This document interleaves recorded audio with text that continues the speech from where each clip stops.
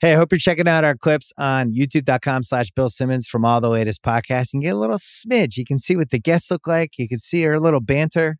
We're putting up football, basketball clips, and then there's 6 years old clips as well. And I'm on TikTok as well. 33BS33 is the handle. I'm over 10,000 followers. How the hell did I pull that off? I'm old. This episode of the Bill Simmons podcast is presented by State Farm. If you've ever been in an accident and you're okay, but you know what happened, your first reaction is going to be, man, why did that happen? If you ever buy a new house or a new car or a new anything, there's this little rush you get when you're like, I did it. I made it happen. But really, the only words you need to remember are, like a good neighbor, State Farm is there. State Farm has options to fit your unique insurance needs, meaning you can talk to your agent to help choose the coverage you need, have coverage options to protect the things you value most, file a claim right on the State Farm mobile app, and even reach a real person when you need to talk to someone. Like a good neighbor, State Farm is there. Learn more at statefarm.com. This episode is brought to you by Simply Safe. Make this summer the best one yet. Invest in a Simply Safe home security system. I have one. I love it. It's a great way to protect your home when you're not there. You need one, especially during the summer. You know what burglars know? People go away during the summer. That's what happens. So when you're away, you want to make sure your place is protected.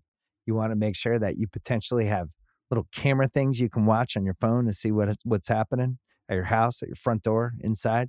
You deserve some peace of mind. Get it today with Simply Safe. Right now, get 20% off any new Simply Safe system with Fast Protect monitoring at simplysafe.com/BS. There's no safe like Simply Safe. We're also brought to you by the Ringer Podcast Network, where we launched our second local sports podcast of the past couple weeks. You know, Off the Pike with Brian Barrett, our Boston sports podcast, which is off to a great start. I think I'm hopping on there, win or lose, after Sunday's Pats game, just for like 15 minutes to vent or to celebrate. Who knows? Who knows what's going to happen? We also launched the Ringers Philly Special. I hate the title. It just burns an amber into my soul. But I think it's going to be an awesome podcast. Sheil Kapadia and Ben Solak, they are breaking down the Eagles all week on that feed to celebrate the launch. And then during the season, Sundays, Sheil and Ben are going to be reacting to whatever the Eagles game happened, unless it's a Monday night. And then during the week, they're going to have a midweek kind of state of the Eagles every week. And we'll see. A lot of people like the Eagles this year as a Super Bowl contender. So that's happening. And then once the Sixers season gets a little closer, we'll have some announcements on that. But that feed is going to be pretty lively. Boston, Philly. We have New York with John Jastrzemski. And then the full go with a depressed Jason Goff, who is hoping the Bears don't go 0-17. Maybe they'll win some games. Who knows? So we have all that. We also have Slow News Day moving into video podcast form with Kevin Clark. That launched this week. He's going to be on the podcast in a second to talk about it. We're going to try to figure out the best sleeper of the 2022 season. One of my favorite exercises. It has to be an out of nowhere team. You can't say like the Saints are a sleeper. It can't be a team that's been discussed. It has to be a team that people held up, they sniffed, they made a gross look on their face, and then they discarded it. So I'm going to explain to you why I feel very strongly about who this year's sleeper is, because they check all the boxes on my little formula that I have dating back to the 2000s when I was writing for ESPN.com. So Kevin Clark, then Raheem Palmer from the Ringer Gambling Show. He's going to give his take on the biggest sleeper, and then we're going to talk about some week one value before we head toward the end of the week and where the sharps are going.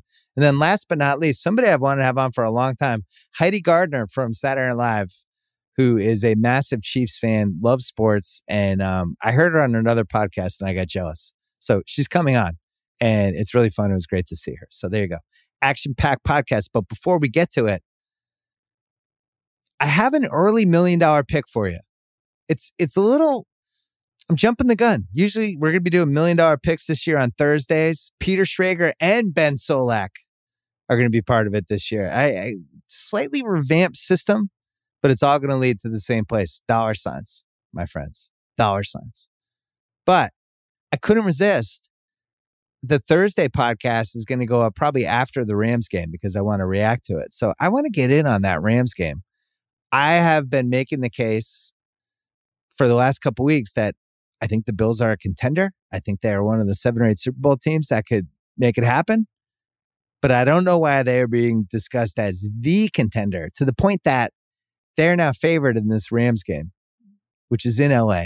I don't understand it at all. I just don't get the value. I would have this game as either a pick'em or a Rams by 1. And if I had to pick who's going to win, I'd pick the Rams. So what we're going to do, just to have some fun with $1 million picks on Thursday. The Rams are plus 2.5 on FanDuel. We're going to tease them to 8.5, 6-point tease. So Rams plus 8.5, and we're going to tease them with the Kansas City Chiefs because I'm not all in enough on them this season. But we're going to tease them. Kansas City is in Arizona. They're laying 5.5 points. That line's moved a little bit, and we're going to tease them down to plus 0.5. So that's it. $250,000 to start the season as part of $1 million picks. Rams plus 8.5, Chiefs plus 0.5. So basically, they just have to win by 1 or tie. And that is how we're starting off with a little appetizer, like a little pigs in the blanket for $1 million picks. And we're going to talk about that game with Raheem Palmer a little bit later. Kevin Clark coming up next, then Heidi Gardner last. Looking forward to it. I think we need to bring in our friends from Pearl Jam.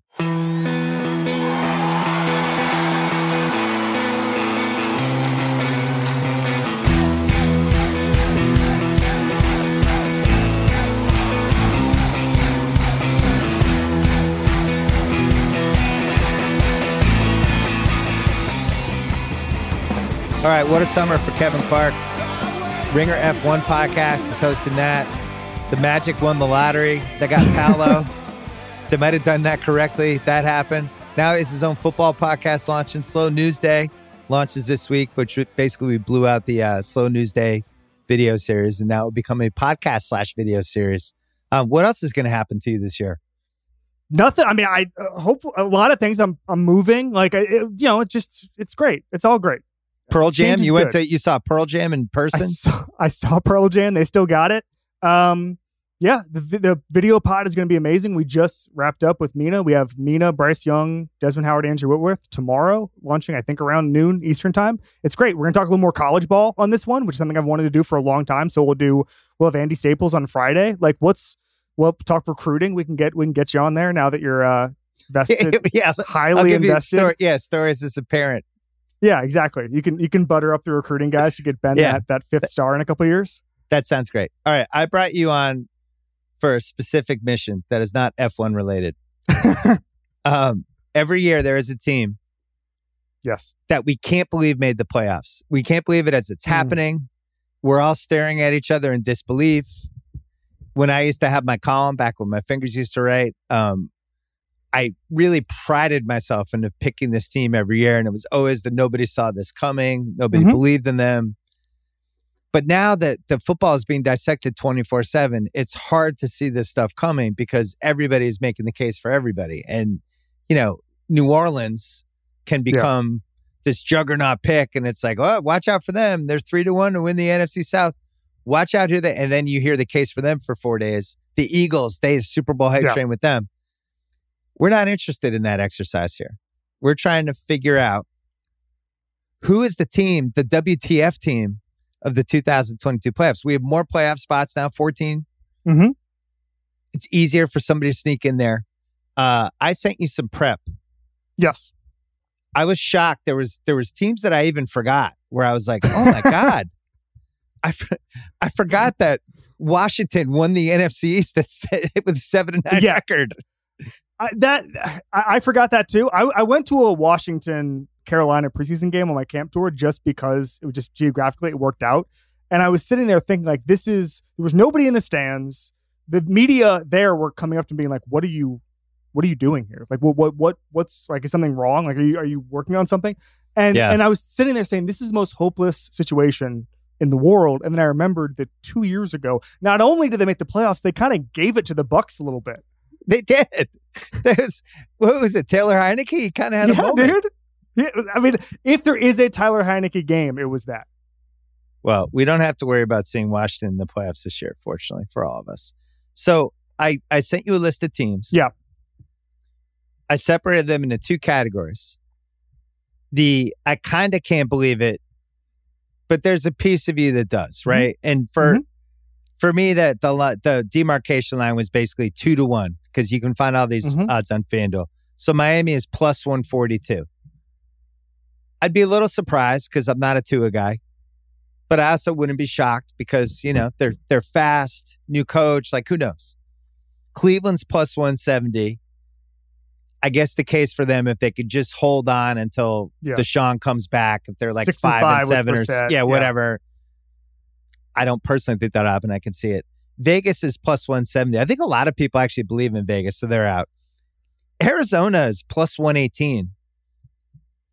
I'd actually be very surprised if they made the playoffs, but plus 118 means I'm probably too feverish. Is that because of the division or because of the homework clause or because of the talent? I didn't like the Kyler stuff at all. Okay. I didn't understand. I didn't like that they humiliated their quarterback right after they signed him to a staggering amount of money. I don't like how they ended the last 2 seasons. I don't think they're well coached. I don't like that Hopkins is out for 6 weeks. I think they've missed on some of their big picks, which always makes me nervous when you just miss on, the 17th pick in the draft. What else am I missing? No, you pretty much got it. It's pretty much a clean sweep. You're right. Yeah, they just feel like a middle-of-the-road team. No Hopkins for 6 weeks, a big deal. And then the last kind of can't believe it team is the Giants, who Raheem is coming up after you, and he's been bullish on them all summer. They're plus 225 to make the playoffs. I don't know. I mean, listen, the fact I really like Brian Daboll, spent a lot of time with him in the past. The way that Buffalo basically tried to flush their entire roster over the first 2 years, like Brandon Beane, I think after the first year took the biggest cap hit in the history of football to get rid of a bunch of Doug Whaley contracts. Like, I don't think that the Giants themselves have high expectations for this year because they're kind of going on the Buffalo method. So I don't want to have higher expectations than the actual organization, if that makes sense. So I thought about putting them in the I cannot believe it category. But I think everybody's so desperate to find an NFC East team that this has led to this Eagles Super Bowl hype train that now has led to a Philly podcast on the Ringer. And so I can't quite put them in there. I have 7 teams in the cannot believe it category. I'm just going to rip through them and then we'll go through them one at a time. Pittsburgh plus 330. Jacksonville plus 450. Carolina 4-1. Detroit plus 410. Seattle 5-1. Jets plus 710. And Houston 15-1. There's some teams I cut out like Houston and Chicago because they're not making the playoffs. So we'll go one by one. I crossed off Pittsburgh because everything I've read about the offensive line has absolutely put the fear of God in me. And I think their division is really good with Baltimore and Cincinnati. I wanted to talk myself into it. I like Flores being there, the post Ben Roethlisberger season. They hit on the Pickens pick. They have some blue chip dudes like, Watt, people like that. I get it. Couldn't quite get there. It's top heavy. They've got some absolute superstars, but then there's not a lot of like B+ players there. You mentioned the offensive line. George Pickens is unbelievable. Like I was watching team reps with the Steelers the 2 days I was there, and I was like upset. I don't know if you've ever seen this, but like I was upset when he wasn't in because I'm like I just don't. I want to see this guy, boss some random 3rd-year defensive back. That was amazing to see, and I've never really felt like that with a rookie, but it was amazing to see. Tomlin's never had a losing season, so I don't think they're going to be awful, but I just think that it's like, I did a piece with their GM a couple weeks ago, and I'm just looking at the roster and some of the ways that they played last year, and I just don't see it. We're aligned. So I wasn't that scared by Trubisky, who I'm not a fan of, but if I felt like they had, if the Trubisky's lines, an upgrade. Well, that's the thing. He's an upgrade over Roethlisberger. That's why I wasn't that scared. But if you're giving him a bad offensive line, I'm now scared. So we're crossing them up. Right. Jacksonville plus 450 took a long look at. Weird division. I think Tennessee's going to stink. Is that your team? So you gave me 2 categories, and the cannot believe it category, which is the longer shots, Jacksonville far and away. I've made this case over the course of the summer that, first of all, Urban Meyer is as bad as it gets. I know that's not exactly a new point, but you think about that is a literal impossible environment to succeed in. And it's funny because I did a lot of reporting around Joe Burrow this year and last year, and just about how he took a franchise that didn't want to spend money in the past, that didn't have an indoor practice facility, didn't have a name on their stadium. Like I just saw the other day, it's going to be called Paycor Stadium, and they're doing it just to be able to raise money basically for Joe Burrow's contract. My idea, by the way, quick tangent, is the company Paycor should just sponsor Joe Burrow's contract. Don't put the name on the building. Just have Joe Burrow's contract sponsored by Paycor. Like, that's better bang for your buck, right? Is that legal? Like, that sounds amazing. What an amazing idea. I don't know. I mean, it's better than getting the naming rights to the Bengal Stadium. Just give him the money. Just give him the money. Just Mike Brown, free idea. I like it. But when I was doing the reporting around Burrow, I realized two things. Number one, Zach Taylor was a good enough coach to let Joe Burrow change the culture. Urban Meyer was not good enough. If Trevor Lawrence was going to be a culture changer, Urban Meyer was too bad a coach, too big an asshole, too big a distraction to help with anything. And the other thing is the wide receivers, because in the second year he had Tyler Boyd, T. Higgins, and Jamar Chase. Everything changed. And so much of the story I did a couple weeks ago about his ability to throw the deep ball, a lot of it was just the receivers understanding. And you look at some of the data last year, you look at the tape, don't even look at the data, and you see he was throwing into impossible windows, guys who were just not open. There were some stats out there that he was throwing into perfectly covered situations as well as much as anybody, and doing it as well as anybody. It's just he didn't have windows to throw it into. So this year they at least get some professionalism. I know Christian Kirk was an overpay, but there's some professionalism on the roster. It's at least improved. And I just think it can only go up. The tape guys say he played as a top half quarterback last year. Doug Peterson went on Sirius XM and compared him to Brett Favre from a maturity standpoint this morning, which, by the way, kind of a weird thing to say about Brett Favre's maturity. But no, I just love the direction the franchise is headed in. And if you're giving me that list, that's where I'm starting. It's funny because he looked so bad in that last Patriots game near the end of the season. And then the next week was the famous Wentz game. That's going to be a documentary probably someday when Indianapolis blew the playoffs. And I thought he was good in that game, Lawrence. And then there was like real signs like, oh, okay. Like this guy's not going to at least, I didn't want to say I thought he was going to be a bust, but it did start to enter our minds there. But then you just figure, this is the most fucked up situation any young QB's probably ever been in the modern NFL era. So it makes sense that he would have struggled. When Brandon Beane was drafting Josh Allen, he did a study right beforehand and basically said, like, why do quarterbacks fail? And he found that overwhelmingly, and there's a chicken and egg thing here, but overwhelmingly, the quarterbacks who fail are put into unstable environments, and they change coordinators every single year, and they change position coaches every single year, head coaches, GM, and they said, okay, we think Josh Allen's pretty good, but the one thing we know we're going to do is don't change a damn thing. Everything stays, and we stay on course, and we go from there. And I know firing a head coach after a year isn't ideal, but just give Trevor Lawrence a stable environment. Just don't think about, I'm not a fan of Trent Baalke at all at GM. I think he's awful. And I think that he's just a symptom of something that's going on with the past 10 years with how bad of a GM he is. But I just want Trevor Lawrence to have 2 stable years and just see what he has before we label him anything. It's funny. They're plus 450 to make the playoffs. But on FanDuel, they're plus 750 to win the division.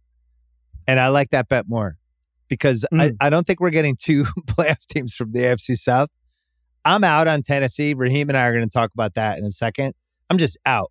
Like I'm shorting them. I'm out.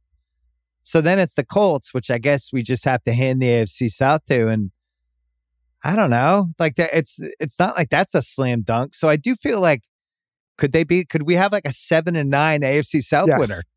We could. And now, listen, the Colts have a high ceiling. I just saw like the classic new quarterback story, which is that Matt Ryan's been chewing out the team. He's been taking on a leadership role in Indy. So here we go. Didn't realize he was going to ingratiate himself into this team this fast. He's a veteran. Just really becoming a vocal leader right off the bat. Really impressive to see. No, I think that the ceiling is quite high in Indianapolis when you consider the roster and just Matt Ryan's talents and having Frank Reich as an offensive play caller. But I can also see everybody kind of having a pretty low ceiling. There's a scenario where that happens. I still really like Tennessee. I think it's just going to be really bunched up, but I also think I would not be surprised if the Jaguars won 9 games and smash and grab this division.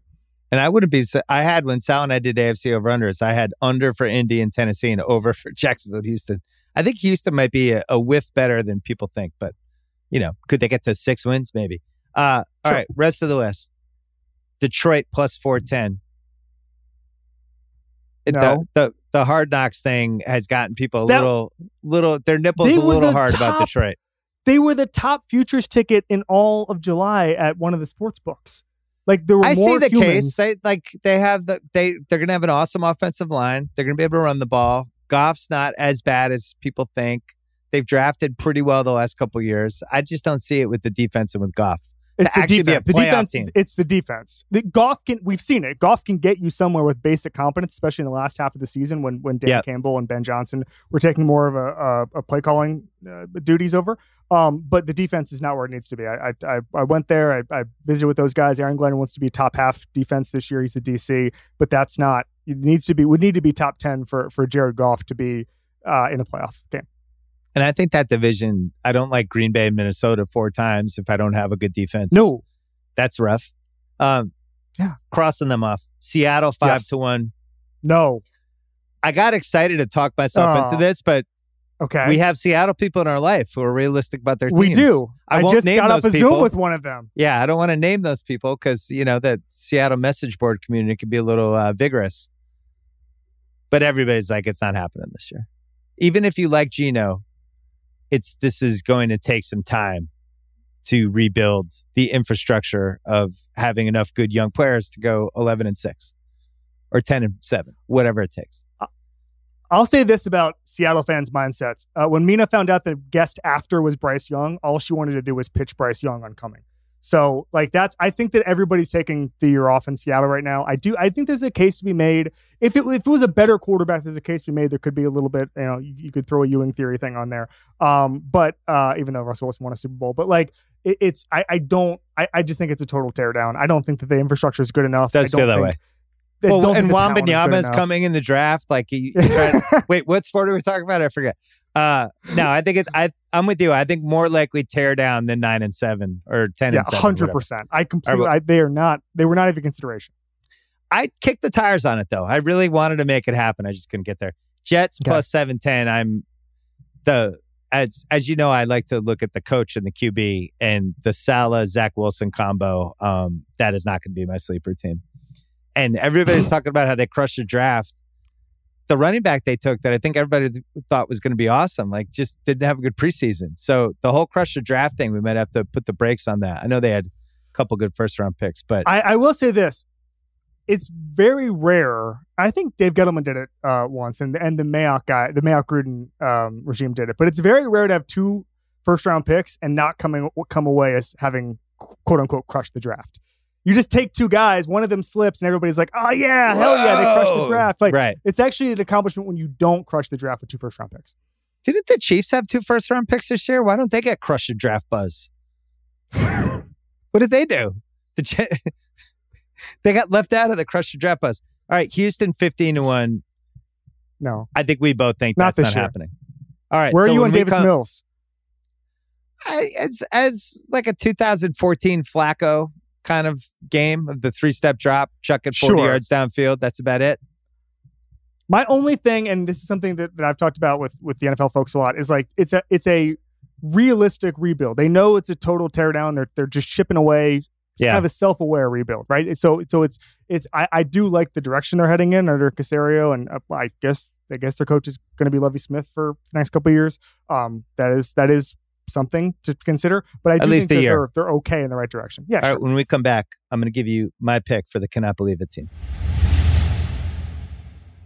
The start of the NFL season is here, and the best place to practice your touchdown dance. Shout out to Billy White Shoes Johnson is on FanDuel, America's #1 sportsbook. FanDuel kicking off week 1 with a no sweat bet for everybody. Doesn't matter if you're a new customer or already have an account, you'll get free bets back if you don't win. Just log in and see for yourself. I already gave you my free bet at the top. Rams, tease them to 8.5. Put them with the Chiefs in Arizona. Tease them down to plus 0.5. And you're good to go. The Chiefs, the Rams. I'm feeling good. If you're new to FanDuel Sportsbook, just sign up with promo code BS to get started. That is promo code BS. Either way, celebrate the return of a football season with a no sweat bet during week 1. Make every moment more with FanDuel, an official sports betting partner in the NFL. You must be 21 plus in select states. Refund issued as non-withdrawable free bets that expire 14 days after receipt. Max refund $5 unless otherwise specified. Restrictions apply. See terms at sportsbook.fanduel.com. Gambling problem? Call 1-800-GAMBLER or visit FanDuel.com. RG in Colorado, Iowa, Michigan, New Jersey, Pennsylvania, Illinois, or Virginia. 1-800-NEXT-STEP or text NEXT-STEP to 53342 in Arizona. 888-789-777 or visit ccpg.org. Chat in Connecticut. 1-800-9-WITH-IT in Indiana. KSGamblingHelp.com in Kansas, 877-770-STOP in Louisiana, 877-8-HOPE-NY, or text HOPE-NY 467-369 in New York. Tennessee Redlines, 1-800-889-9789, and 800-522-4700 in Wyoming, or visit 1800gambler.net in West Virginia. This episode is brought to you by Simply Safe. Summer is all about fun vacations, but I know that being away from home can be stressful. So many things can happen. That's why I like to recommend Simply Safe, award-winning security that can help give you peace of mind when you're away. The only thing you should worry about while you're on vacation is having too much fun. I have it in my home. It's great. Couldn't work better. I think Simply Safe is the best because it comes with a variety of indoor and outdoor cameras, sensors to detect break-ins, fires, floods, and more. It's backed by 24/7 professional monitoring for less than $1 a day. It's given me, my family, many others real peace of mind. I'm waiting to have it too. Try it out. A 60-day money-back guarantee. No contracts right now. Get 20% off any Simply Safe system with Fast Protect monitoring at simplysafe.com/BS. That is Simply Safe with 2 S's. simplysafe.com/BS. There's no safe like Simply Safe. All right, we're back. And the smart listeners, the one who really paid attention for the first 17 minutes of this podcast, they know that I left out a team. I read the 7 teams from the Cannot Believe It list, but I intentionally left out one team. And that team was the Carolina Panthers, who are 4-1. Why are you groaning? I haven't even made the case. You're making noises already. I think I can't wait to argue with you about this. That's fine. Because I have I have another team in that category that we're gonna go back and forth on. I'm really excited about this. Plus 400 to make the playoffs. Mm-hmm. I'm going to give you the case. I've rehearsed it, Nathan Fielder style. I have the Nathan Fielder group. So I'm just going to get through this. I have 6 bullet points I want to get through, and you give me your reaction at the end. Wonderful. The case for Carolina to make the playoffs, 4-1. Matt Rule, year 3. First 2 years at Baylor, 8-17. 11 wins third season. First 2 years at Temple, 8-16. Won 10 games in year 3. Matt Rule is a year 3 guy. I have very little evidence to back that up other than that stat. Last year, the Panthers were 3-0. Yeah. Blew a couple close games. The wheels came off. McCaffrey got hurt. All of a sudden, Cam Newton was back, who was done 3 years ago. He goes 0-5. McCaffrey missed 10 games. I'm going to give you a quiz. Okay. Touchdowns, picks, fumbles. Those are the 3 categories. Mm-hmm. In descending order, I'm going to give you the numbers 21, 16, and 14. 21, which one do you think was 14. touchdowns? Which one do you think was fumbles? Which one do you think was picks for Carolina quarterbacks last year? 21, 16, 14. All right. I'm going to guess 21 were the picks. Correct. Okay. I'm going to guess 16 was the touchdowns. You were wrong. It was 14. Oh, okay. They had 14 touchdowns, 21 picks, and 16 fumbles. That was their quarterback position last year. Can I push back on a number of things here? Number one, I'm not done. I'm going through my rehearsal. I got 4 bullet points left. They bring in Baker Mayfield. Okay. Baker Mayfield, 2020. Yes. 11-5 on the Browns. Made round 2. What? Why are you making a face? No. This is the one point I'm 100% with you on. Baker came within a chest hair of beating the Chiefs. Mm-hmm. Remember who was the backup quarterback? Chad Henne comes in, has to make like a 3rd down throw. The Browns are lingering. Baker Mayfield that year, 26 touchdowns, 8 picks. Mm-hmm. So was hurt last year. Played hurt the whole year. Gamer. Yes. Shouldn't have been out there. They kept throwing him out there. So at least if we know healthy Baker Mayfield, he's not going to throw 21 picks and fumble the ball 16 times and throw 14 touchdowns. It is an upgrade. Next, you're going to laugh. New offensive coordinator, Ben McAdoo. Yeah. Kind of a punchline. That was one of my bullet points. Gets fired second year during the Giants season, which was basically Eli's last stand. Eli was like Roethlisberger last year in the Steelers. But 2016, Ben McAdoo's first year as head coach for the Giants with a washed-up Eli. Mm-hmm. They go 11-5. They're 8-3 in one-score games. They're one of the least penalized teams in the league. The 2 years before that, they were 13th in points in 2014. They were 6th in points in 2015 with Ben McAdoo. Last year's offensive coordinator, they just fired him with Joe Brady with 4 games to go. They just told him to leave. Okay, coordinators never get fired but they were like, hey, here's your check. You're done. He's going to be better than that guy, right? I don't know if that's true. I also think that part of the Joe Brady firing was that he wasn't running. It was a philosophical difference with Matt Rule, and that he wasn't running the ball enough. And there's some real questions around Joe Brady's firing. He's the quarterback's coach now in Buffalo, by the way. I would not assume that Ben McAdoo is an upgrade over Joe Brady. I would not. Well, I can tell you this, Kevin Clark. He will get along with his coach better than Joe Brady did. I have 3 more bullet points. They have 2 legit skill guys. McCaffrey, who is going to be probably the highest paid auction guy in whatever fantasy draft this year. And DJ Moore, who's quiet, boring, every year has 1,200 yards. Sure. So 2 guys that I like. That's good for Mayfield. McCaffrey come back. I'm not sure he's gonna have quite the same usage rate, but if he's at least healthy, he's still one of the 10 best running backs. They drafted and I'm gonna screw this name up. Icky. Okay, Icky. Yeah. They drafted him 6th in the NFL draft this year, which you might have watched as a left tackle. So that's short. We'll see. We'll find out from him against Myles Garrett in week 1. I count 4 elite guys in their defense: Burns, Thompson, Horn, and Shin. That's good. That's something. Plus, the 2 guys we don't know are awesome yet, who I'm sure are in there. Here's their QB opponent schedule. This is my last thing for you. They play 4 really good QBs: Stafford, Burrow, Lamar, and Wilson. And they play Brady twice, of course. So those are 6 out of the 17 games we know they're going against a good quarterback, assuming none of those guys get hurt. They play Jameis twice. They play Mariota twice. They play Kyler without Hopkins in the first 5 weeks. They play Trey Lance. I don't know what to expect from him. They play Brissett, Daniel Jones, Trubisky, Jared Goff, and Geno Smith. 10-7. Okay, that was an extremely compelling case, and it was significantly better than I thought it was going to be. Okay, they're not on my list for a number of reasons. I do want to, before I start going through it, I do want to say I completely agree with you on Baker. There's a lot of people who say 2 things. Number one, this is what a lot of guys would look like if they played as hurt as Baker was last year. It wasn't just the shoulder, it was the foot too. And there's an argument to be made that if he'd shut it down, he would have made a hell of a lot more money. He didn't want to, as you said, gamer.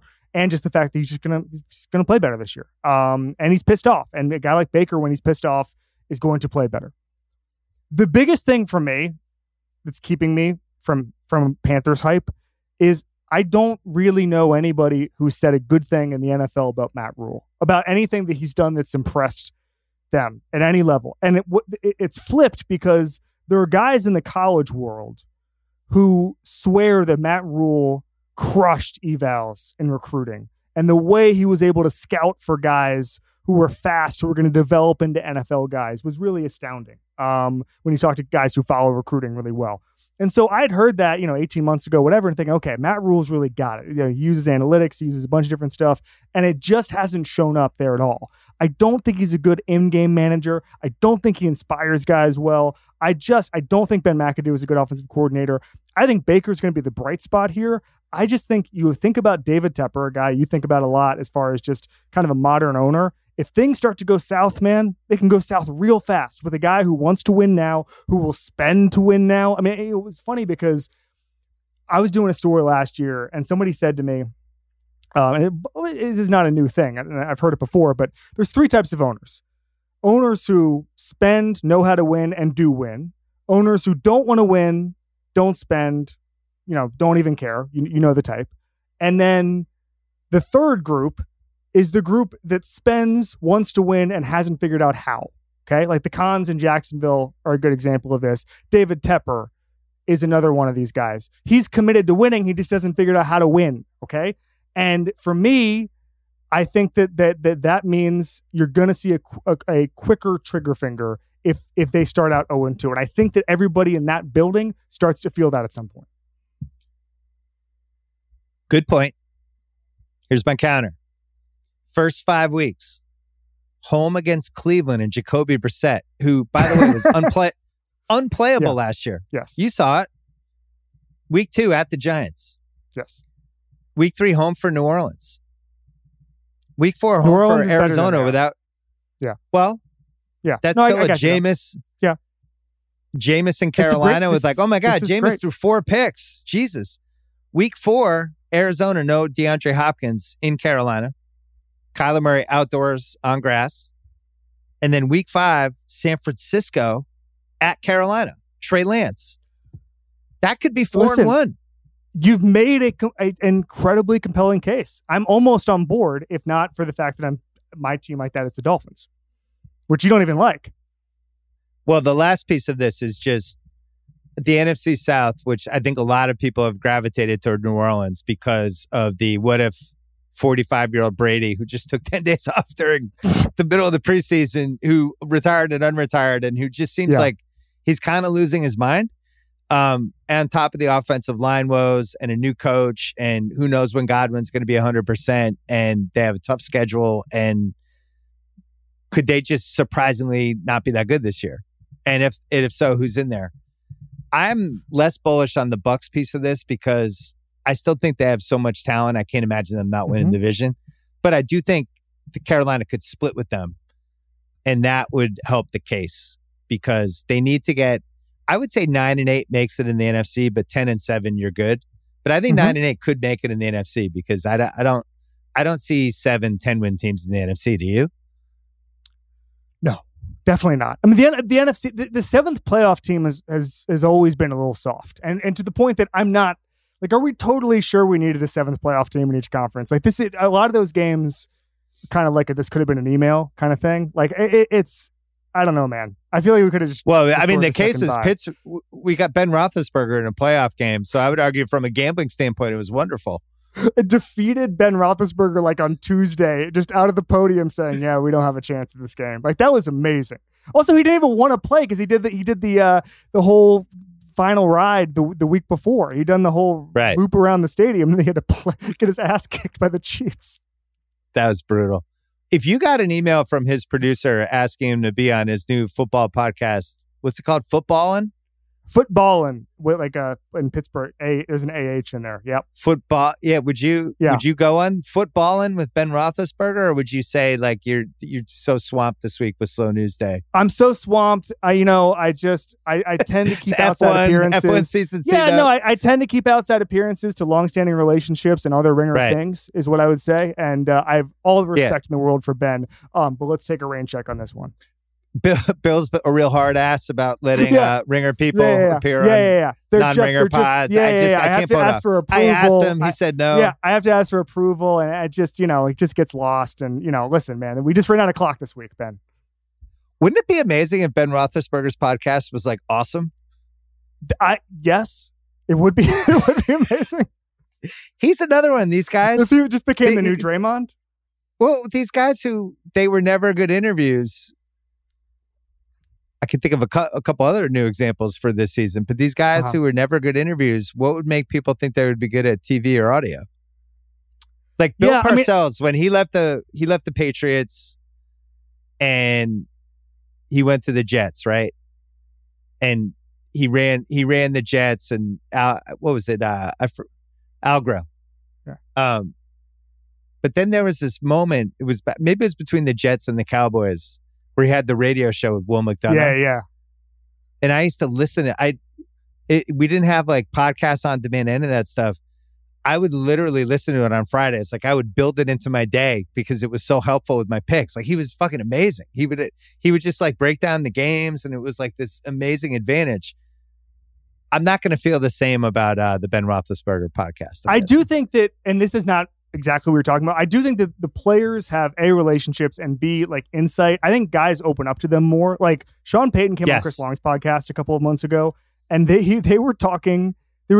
Payton was giving details that I don't think a lot of people would give because I think they know it's not going to fall on deaf ears. Like I don't know. Like when Sean Payton does Slow News Day, He's done it twice. Great guess. But like if he says something complicated about, he was talking about special teams, I might be like, yeah, man, I don't really follow. You know, like I'm not going to do that. I'm just going to smile and nod and be like, absolutely, I get what you're saying. But like, I think that he's more like, okay, Chris Long is here. We can just talk ball at a higher level. And then it opens up a little bit more. So they don't waste it on the common men, you're saying? If you're talking about actual like scheme stuff, I think that yes. Yeah. I think that there's part of that. If it's just like what we're talking about, like if it's just like a 20-minute hit, if it's like an hour conversation, you can prove to that person you know what you're talking about, and you can get granular. But like in a podcast forum, it's easier for a player to get another player or coach to open up. But I don't expect that necessarily from Big Ben on footballing. Football. Before we go, do you agree with my hypothesis that the Bills are slightly overvalued right now? I mean, they're favored in week 1 against the Rams. What's going on here? I have them winning the division. I don't have them make. I think the Chargers are going to make the Super Bowl from the AFC. I think you're going to see a Burrow-like season from Justin Herbert. I like Ken Dorsey, the new OC. Spent a lot of time with him and Josh up in Rochester where they do camp. I just think that it's a really crowded AFC, and it's going to be, and I don't know, I know people don't want to hear this. It's going to be a lot of luck and a lot of individual quarterback play in January. I mean, they played literally the perfect offensive game in history against the Patriots, the best defensive coach of all time. No punts, no field goals, no anything, just touchdowns. A week later, they scored 1 trillion points and they lose to the Chiefs. They couldn't have improved on that, and it still didn't get them to where they needed to be. And they've tried, I mean, I've talked to Bean about this. They're engineering their team to beat the Kansas City Chiefs. I feel like the AFC's gotten so much deeper that it's almost going to be kind of random. I'm going with just the guy I think has the highest ceiling this year to put a franchise on his back. And to me, that's Justin Herbert. It's not Tua, even though I'm picking the Dolphins to make the playoffs. That is the case. You basically made my case in a different way. I think the league's really good this year, especially in the top 8 or 9. 100%. And the way Buffalo's being treated as like the favorite, I just don't think there's a favorite. I think you can make a case for like 7 teams. I think this is the most compelling season I can ever remember. Like I know that sounds crazy to say, but you think about not just the depth of the quarterbacks. In 2013, 2014, even 2015, NFL teams couldn't figure out what to do with young quarterbacks. The spread was coming in, and spread offense was coming in, and coaches didn't want to adjust to it, and they were drafting pro-style guys and trying to fit square pegs into round holes and not understanding. And I remember Andy Reid, when I was talking about this, he was like, these guys are throwing more at the college level. This is all we ever wanted. There should be a quarterback revolution, and it's not happening, right? Well, guess what? It happened. And you now see the depth there with, what half the teams in the league now have guys who have the capability to be a top 3 quarterback in a given season. Like that's not an exaggeration. And so the depth of the quarterback position, the blow-up potential in a couple of different spots, not just New England, who have the greatest coach in the history of football, or San Francisco, who have one of the best offensive play callers in history, but maybe don't have the quarterback for it. Like, I don't remember a season where there could be more dominant storylines, if that makes sense. It's always fun when we have good quarterbacks. It's like the NBA. That's what it is. Guess what? The NBA is the most fun when we have like 7 or 8 superstars at the same time. Then it gets really fun. Everybody gets all mad that the NFL basically rigs the rules for the quarterback. They call it when they're in the little competition committee, they call it the crown. Passing game is the crown jewel of all sports. Well, guess what? They do that because people like it and people watch TV. And there was a study done a couple of years ago saying that the number one driver, it's not even teams, the number one indicator of a well-watched NFL game is a high-scoring, close game. That's it. Even if it's the Browns versus the Dolphins in week 14, people are going to watch it if it's high-scoring and close. And that's why this is as compelling as ever. Who's going to win F1 this year? Verstappen's running away with it. It's okay. I don't like the look on his face. On Max's face or mine? No, Max's. I don't like the look on his face. He's so focused on winning. And I don't think Ferrari screwed it up so badly. I think everyone's a little frustrated because it should have actually been a title fight. Ferrari screwed it up so badly. They have no interest in improving their culture or their their strategy, whatever it is. It's a complete mess. It's the kind of thing where if this was an American sports team, everybody would be fired, but would have been fired 3 weeks ago. But because it's F1, it moves a little more slowly. So I'm not sure where that goes with Ferrari. What quarterback is Verstappen? So, Brett Veach, the GM of the Kansas City Chiefs, huge F1 sicko. He will at some point come on the F1 show. He told me last year that he got everybody in the Chiefs into F1, specifically into Red Bull, because he said Brady is Hamilton, the Chiefs and Verstappen are the Chiefs and Mahomes are Verstappen and Red Bull. That's the analogy. And I do think that when you think about the way that Red Bull identified how good Verstappen was and built the entire team around him really early before he was a world champion and said, this is it. Like, this is our guy. We're going to do everything we can to make him not only the number one driver, but the number one driver in the world. There's a lot of similarities. Although Christian Horner is a different guy than Andy Reid. I'll say that. Who's Mitch Trubisky? I mean, I'd say like a driver who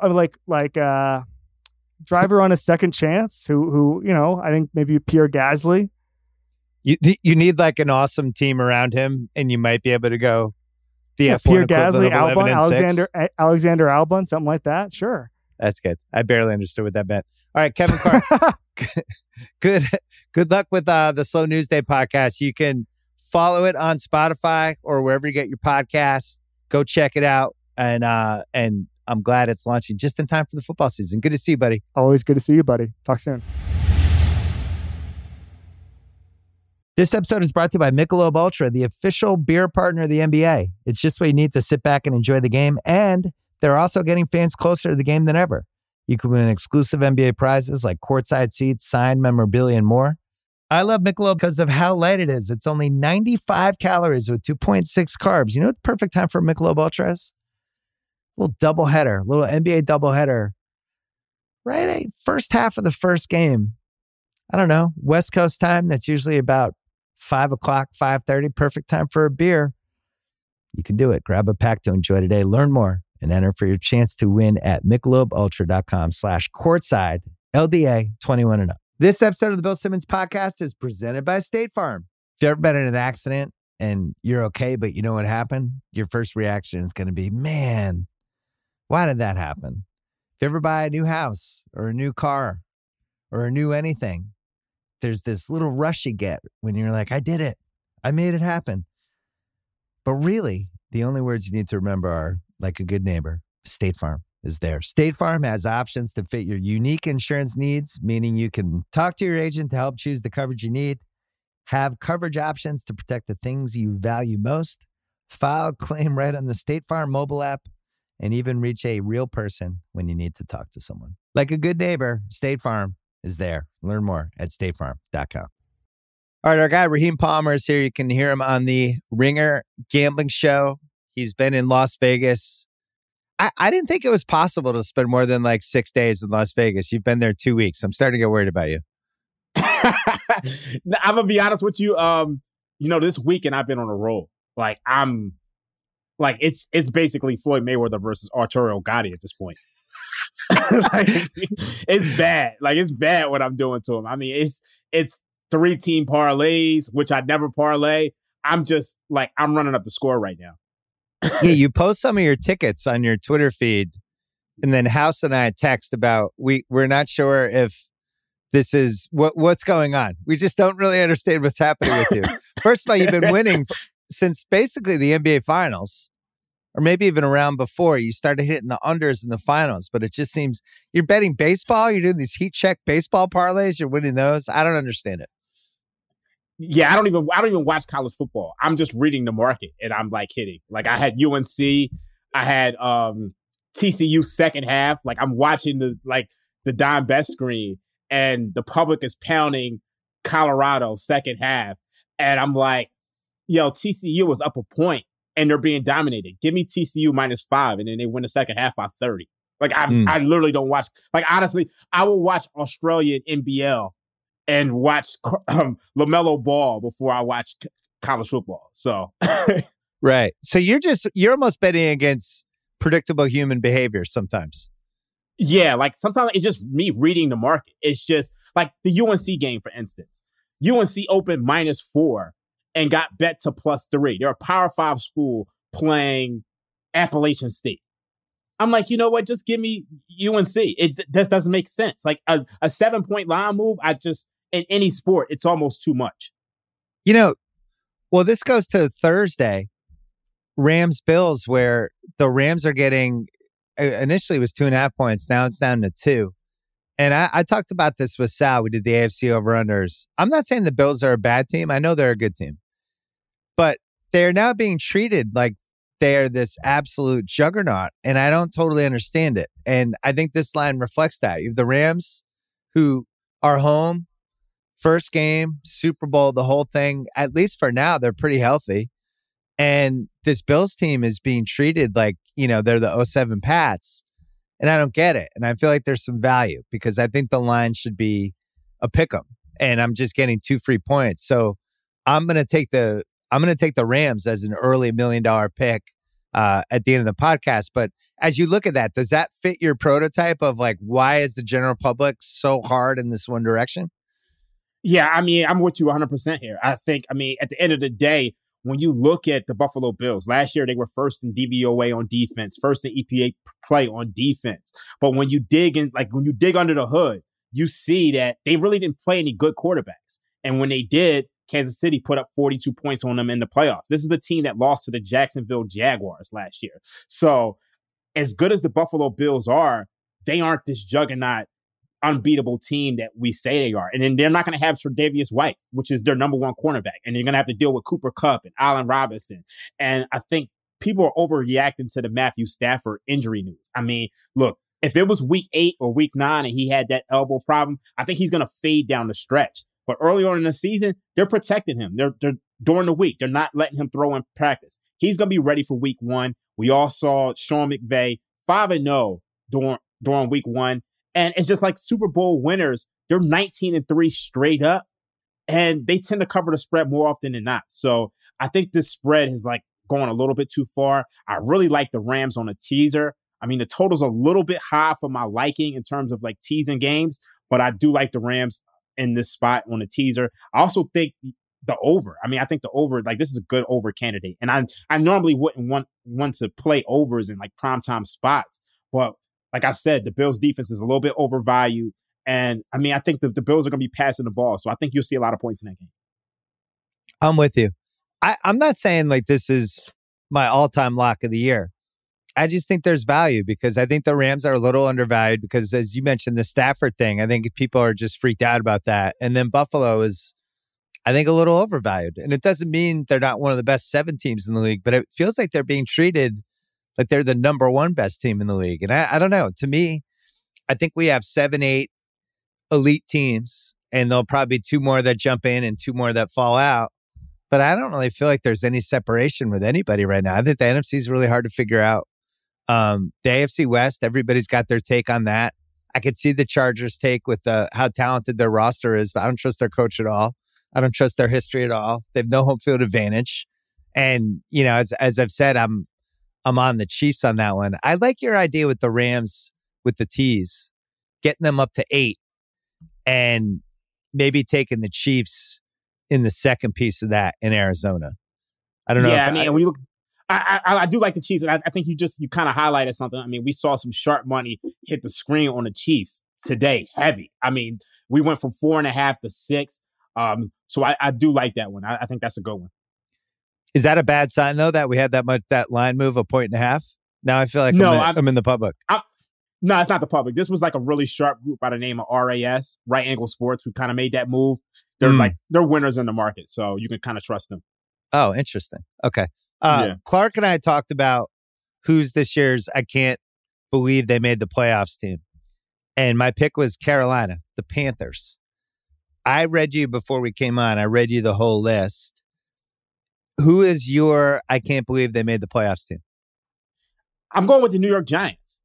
You haven't fallen off on them yet. You're still in. Look, I'm confident, man. I just still believe in them. I think the NFC East is a weak division. I'm a diehard Cowboys fan, but we saw the news with Tyron Smith. The offensive line is going to be bad. And then when it comes to the Eagles, everybody's hyping up this Eagles team, but I still don't believe in Jalen Hurts. I just don't. You look week 1, that's a losable game against the Lions on the road. Like, they could lose that game. So to me, I just think this division is so close, and you add Brian Dable, you get everybody back healthy. If they made the playoffs, it wouldn't surprise me. And at plus 225, I like it. And I also took some plus 750 to make the post. I mean, to win the NFC East. I think I can't believe that team made the playoffs. Team has to be an NFC team this year. Because there's 7 good ones in the AFC. I really tried to look at Pittsburgh from every angle. And by all counts, the offensive line is a disaster. Because even the Trubisky piece, I'm not that afraid of it because he did win with the Bears. It's not like he was, somebody who never had success in his life. But if they're not going to be able to block for him, I just thought anybody after Roethlisberger was worth 3 wins. But you figure, well, they probably won more games than they should have last year. So I kept looking at those NFC teams. I looked at the Giants. I just couldn't get there. I really tried. I just don't know how many good players they have. The other one was the Lions, but I just feel like Hard Knocks has completely ruined them. And they seem like a pretty popular pick, but I could see them winning week 1, beating Philly. All the Philly fans panic, and then everyone's like, Lions, here we go. And then they'll be 6-11.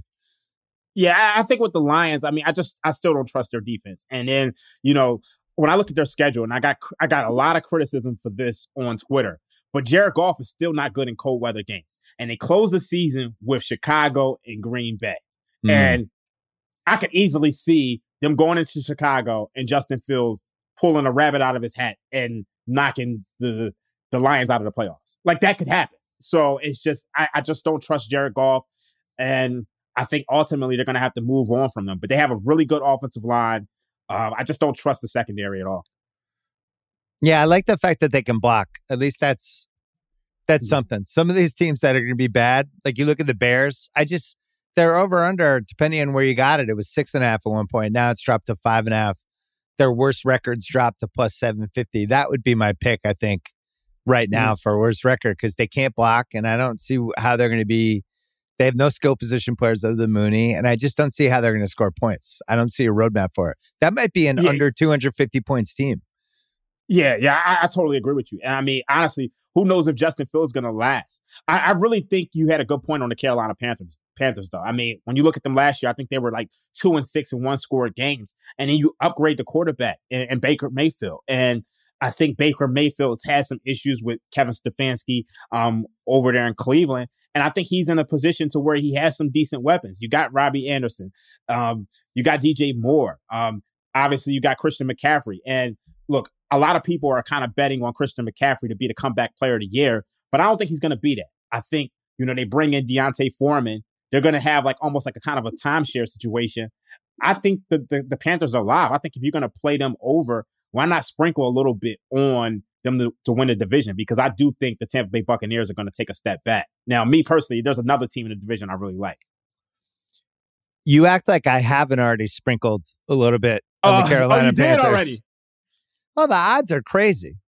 I mean, they were 15-1 at one point. Now they're 10-1, and they seem like they're dropping a tiny bit under there. But you guys did this on Ringer Gambling. You decided New Orleans was the team, and they were they basically 3-1 the whole summer. And there's a lot of zagging against the Bucs, which I get. But if I'm going to do that with the amount of talent the Bucs have, I think the Bucs defense is going to be really good.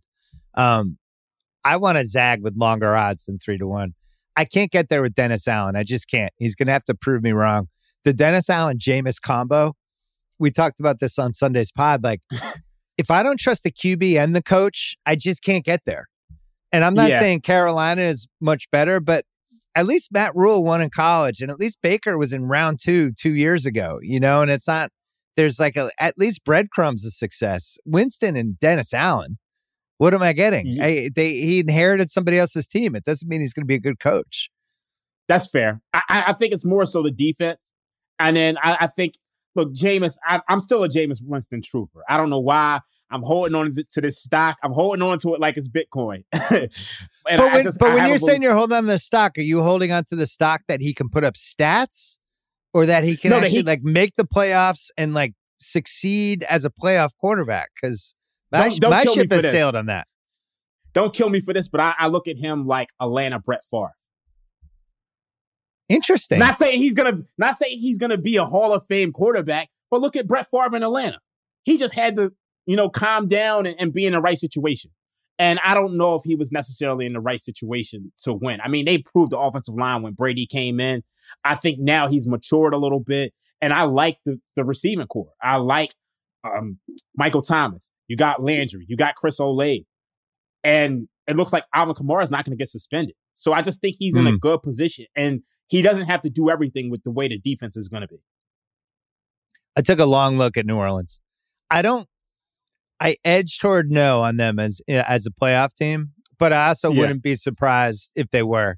They have no. Yeah. It looks like they're a little top heavy, which makes me nervous. Mm-hmm. The new coach thing makes me nervous. The fact that when Joe House is in on you, I'm nervous, as you know. Joe House, not a lights out gambler. Going to the week 1 slate, there's a ton of home dogs. Sal and I counted 10 when we were doing Guess the Lines on Sunday night. That's an all-time red flag for me. When there's a lot of home dogs, I just always feel like, okay, there's something bad's going to happen. Then you think dogs do great in week 1. I think I saw John Ewing had it. He had the stats because he heard our podcast that it was like 89 and 67 the last 9 years, something like that. The underdogs gets the spread in round 1. What's your strategy in round 1 with underdogs? What do you look at? Well, I mean, there's a number of decent trends. I mean, you got roll underdogs that didn't make the postseason last year. 73, 46, and 4. That's 61%. I mean, there's 3 games that fit the bill there. That's the Steelers plus 6.5 against the Bengals, the Jaguars plus 4 against the Commanders, which is down to 2.5 today. Somebody hit that line. And then there's the Giants plus 6.5 against the Titans. That's a game that I love. So I'm actually on the Giants week 1. Like that's a big play for me. Obviously you have another trend, underdogs that won 4 to 6 games last season. They tend to do well. So, I mean, the Giants is honestly one of my big plays. I think when I approach week 1, I'm looking at the teams of who do I want to buy and who do I want to sell. So to me, the Giants are a team I want to buy. The Titans are a team I want to sell. So when they combine together, you have a play. So I've been looking long and hard at that game because we're blowing out underdog parlay a little bit this year on Thursdays for the $1 million picks. And shorting the Titans seems to be one of the best ideas of this 2022 season. Really, the only pedigree they have is that they were 12-5 last year and got a 1 seed. But as we know, the NFL last year doesn't really matter sometimes, especially they've lost all their skill players. They've had some injuries. They were kind of a house of cards last year to begin with. And every year we have that team that's like in the old days in the 16 game schedule, the 11-5 team or the 12-4 team, or even sometimes the 10-16. And they would just suck the next year. Yeah. Like 4-12, 5-11, be like, whoa, oh my God. I really think that's going to be the team in the AFC. I think they're going to crater. So I looked at that Giants thing, and I don't like the Giants nearly as much as you, but I think that line's way out of whack. Like way out of whack. Oh, yes. I mean, it's extremely out of whack. I mean, and when you look at the Titans, I mean, they went 2 games over their Pythagorean expectation last year. And then in 2020, they were 7-2 in 1-score games. In 2021, they were 6-2 in 1-score games. At some point, that has to regress. And then when you lose A.J. Brown, the offensive line is a deck of cards at this point. I mean, these guys are on Larry Holmes status, Flavian sick, as I always say. And then and look at Ryan Tannehill. To me, he's a lame duck quarterback. So I just think this team kind of falls off a cliff. And then, Aaron Schatz of Football Outsiders, he always talks about the curse of 370. Like, I love Derrick Henry, but at some point you can't have 300 touches every single year. And I think you saw him get injured last year. And this is a team that likes to run on early downs so much and not pass on early downs and not get the play action thing going like they did when Arthur Smith was there. So I think they really fall off a cliff. Aaron, that was working in the 2000s, that theory. To the point that in fantasy, I would, if it happened, that was like a stay away from me next year. Not to mention he had the Jones fracture last year, Derrick Henry. Yeah. I mean, you even see it with Christian McCaffrey. I mean, like some of my favorite running backs, like I love Chris Johnson to death, CJ2K. But after that 2,000-yard season, he was never the same. And it's happened with Christian McCaffrey. And I think it's going to happen with Derrick Henry. As big as he is, you just can't give a back that many carries. Well, it was like Holmes. He had Ernie Shavers. Yeah. Ernie, people listening, sometimes I'll do this on the pod, and when I recommend a random YouTube thing, my batting average is 1,000. Just for the record, go on YouTube and watch Ernie Shavers basically knock Larry Holmes out, and Larry Holmes somehow gets up. He's like Michael Myers, but he's out as he's hitting the canvas, and he gets up, and then Ernie Shavers for the next 30 seconds is throwing the wildest kitchen sink throws and just doesn't hit him. And basically, ends up losing the fight a couple rounds later. And he's just throwing like 30. Hey, it's absolutely an insane clip. But I've never seen anybody get up from a harder punch than that Holmes one. So he had that. He had the 15 rounds against Ken Norton. He had a couple. And then by the 83, 84 range, he was just fighting stiffs. He had nothing left.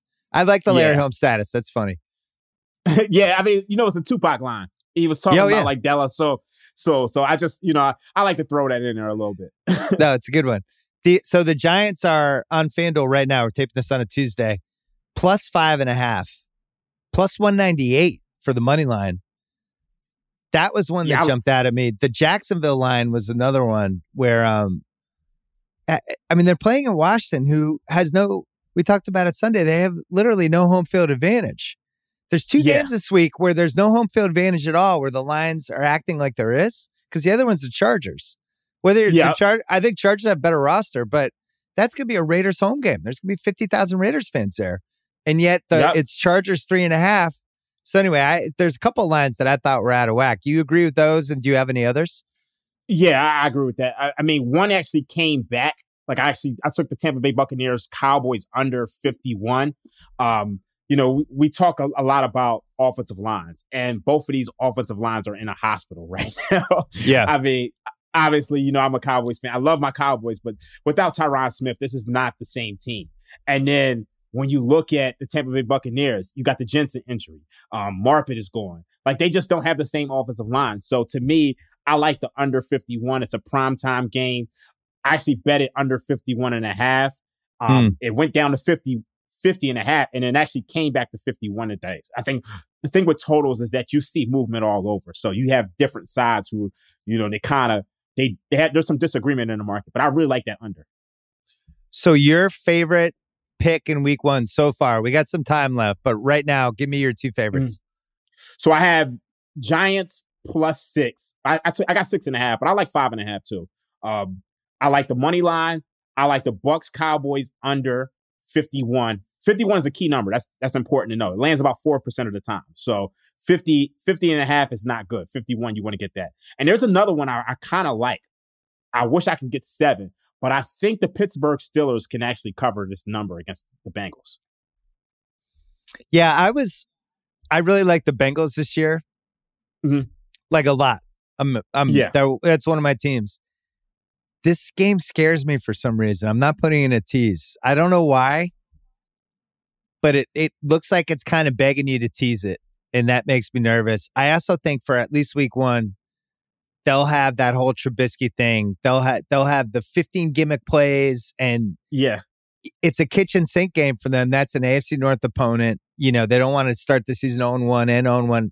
So it just worries me. I think the Bengals win, but I could see them winning and not covering. And in general, I don't want to sweat it out. Here's the thing about that game. Last year, these two teams played. Bengals were laying 3. So this is basically an over-adjustment. And then when you look at the trends of Super Bowl losers, 4-18 against the spread, 9-13 straight up. You look at Mike Tomlin as a dog, 45, 23-2. This is what they call like a prime rah-rah Mike Tomlin spot. It just, all the trends kind of point in that direction. Now, I mean, Joe Burrow scares me to death. To me, I look at him like the new Brady. Yeah. But it's tough to bet against him. If I got a 7 or I got a cheap buy at a 7 where I could buy it for like 10 cents or so, I would jump on the Steelers. Yeah, I'm not going to be betting on Mitch Trubisky in week one. That's one of my decisions. Daniel Jones, maybe, because of, I think, how we both feel about the Titans. The only other one I wanted to ask you about, I had one other one. Oh, so the Miami Lions moved to 3.5. No surprise to anybody who's followed the Patriots preseason. I actually thought the line was going to end up at 4, and I think we're heading that way. You don't have a dog in this race. What do you see with the Patriots? I'm not a big fan of Mac Jones. I just, to me, this roster is a mess. I mean, you guys don't have an offensive coordinator. Troy Aikman was on ESPN earlier today saying like offensive coordinator is one of the hardest positions to fill in the NFL. And I truly believe it. I mean, we saw it when Kyle Shanahan leaves Atlanta. I think we're going to see it with Brian Daboll leaving Buffalo. And right now with Josh McDaniels leaving, they look lost to me. And then when you look at the secondary, you lose a key piece over there and you got to defend Tyreek Hill. And I think Miami is much improved this year. Obviously, they pick up Teron Armstead. You got Tyreek Hill. I think this is Tua's first real chance to kind of prove himself. I know Warren Sharp talked about it on your podcast already, about him not really getting a fair shake. And I think the market kind of reflects that. But one thing I'll say, well, I'll backtrack. The Patriots have always struggled with Miami, always. But one thing I'll say is that this total's 46.5, and it's coming down. This is a good teaser candidate to me for the Patriots. I mean, you can tease them through 6, through 7. You can get to that to 9. You can get multiple key numbers. And in a game that kind of projects as a low total. So I wouldn't be mad at, adding the Patriots as a teaser. We have no idea what the weather's going to be either. Like it says it's going to be 90 degrees with rain, which means it'll be super humid. And we've seen every year in week 1 in either Jacksonville or Atlanta or Carolina or Miami, one of those cities has one of those games where it's super hot and we all feel stupid because we bet the road team. Yeah. And everybody's dragging in the third quarter. You're like, oh my God, why did I remember? I don't know if that's going to be the Pats. To me, this is a stay away. The Tua PR campaign, which I think has been more effective than the Will Smith King Richard Oscar campaign. It's about as good. All these I can't believe it. You'd think the guy was a superstar. I'd like to see him. I personally would like to see him play like 2 games in a row that look really competent. And then maybe, so to me, it's a stay away. I mean, I think right now it's either Pats or pass because this line has gone from 2.5 to 3.5. You cross off a key number. So I think you have to stay away. But I think the one thing that you have to look at when it comes to Tua is that with him in the lineup, I mean, they weren't a bad team. I think they were 7-4 with the plus 34 point differential with him in the lineup. But it's just, I mean, they didn't play good quarterbacks. I mean, outside of Lamar Jackson on that Thursday night football game, it was Zach Wilson 2X. It was Cam Newton. It was Mike Glennon and Ian Book. So I'm curious to see if that Dolphins defense take a step back. I mean, obviously you lose your head coach. You bring in a more offensive minded guy. So I think it's Pats or pass at this point. But I mean, the sharp money is on Miami at -2 and -3. I think it's a stay away. I like the Jags so much more when they were +3 in Washington. I think they were even +3.5 at one point. I still like them, but I wish they were getting a field goal. And then the only other one is that Monday night game, which I know I'm going to talk myself into Seattle by Monday night. I'm not going to bet it probably until Monday, and then you start talking yourself into the Monday night bet. But that line is suspiciously high. It's basically a touchdown for this Denver team that every year goes 6-10, 6-11, 7-10. They have bad luck. Everybody is convinced it's going to change this year. Wilson's going to come back and kick their ass. And I don't know, man. We've seen this exact situation a lot where all of a sudden Geno's running around. You get like a pick. Crowd's going nuts. It's 10-0 Seattle. And I just would not want to be on the other end of that. I totally agree. Actually, my model actually has that number at 5.5. So interesting. I think there's some value on Seattle, but I think this is an over. I mean, Seattle doesn't have a good defense, and then the Broncos they lose Vic Fangio. I mean, I think this total has got bet up from 41 to 41. I mean, to 44 right now. So I think you're gonna see some points in this game. Well, Geno's one of those. He makes things happen for both teams. Not just for his own team. Things are just happening left and right. You might get a pick six. You might get a touchdown, whatever. What are before we go, your 2 favorite futures for the 2022 season? I know you've done some of this on Ringer Gambling, but just for my listeners, what are your 2 faves? Okay, so I approach futures very differently than most people. So this is a team future. So we're going to go Baltimore Ravens plus 2,000 to win the Super Bowl. Baltimore Ravens plus 950 to win the AFC. Baltimore Ravens plus 145 to win the AFC North, and Lamar Jackson plus 2,000 to win MVP. I think you have to obviously space that out in terms of your bets, in terms of less risky to most risky. So obviously you probably have more on them to win the AFC North. And then it kind of pays for the other ones. Well, your long shot if you're betting, what are their AFC odds? Plus 950. And Lamar for MVP is what? Plus 2,000. Yeah, see, I would rather bet Lamar to win the MVP than the Ravens to win the AFC, because if they win the AFC, it'll be because Lamar was incredible, which means he might win the MVP. I'm just getting double the odds. See, I'm greedy, and that's why I take all of them, because the thing is, you're going to need a team. The MVP, it's a quarterback's award. So you basically need a team who's going to win 11 games. You look at the Ravens last year. They were first in adjusted games lost. Even with all of the injuries, they were 8-3 with Lamar. And then they fell off a cliff once he got hurt. So I'm expecting, obviously Lamar is in a contract year. They didn't want to pay him, so he has to perform. So I just think the plus 2,000, he's kind of being undervalued. So to me, if I could get all of those, and then once you get to the playoffs, you can start hedging the rest of them. It's just all about putting yourself in that position. So I try to take all of them and then put the most on plus 145 to win the AFC North. It's funny with the Ravens stuff. People are defaulting to the injury luck they had last year, which I get. They became like one of the nerds' favorites because, well, that can't happen again, blah, blah, blah. Yeah. To me, Bateman is the most important thing. Like, if what you just laid out, because I love Cincinnati, and it might be the case where if we thought the two best teams were going to be in the AFC West, and maybe they're in the AFC North, I'm not ruling it out. But reading about Bateman over the last 4 weeks and what he's going to mean, and how Lamar's never had a guy like that, and how he fits all the things Lamar's good at, the type of receiver he is, and how that's going to open up all this stuff for them, and then have, a better running game than they had last year. The running game got decimated. All the running backs got hurt. Yeah. The contract year thing worries me, though. The fact that they haven't settled his business yet, and he's kind of been erratic about it. There's been some weird moments with it, like where he seemed almost a little immature. I want my quarterback to be like the most mature guy in the team. He seemed like a what is he, 24, 25? Like a 25-year-old kid who didn't get what he wanted, and he's kind of pissed off about it. And I don't know if I want that from my quarterback. That's fair. The one thing that worries me. But I know you're big on history. Yeah. Remember the last Ravens quarterback who didn't get a contract? What did he do? Oh, 10 years ago. But then the problem is then he did get the contract after.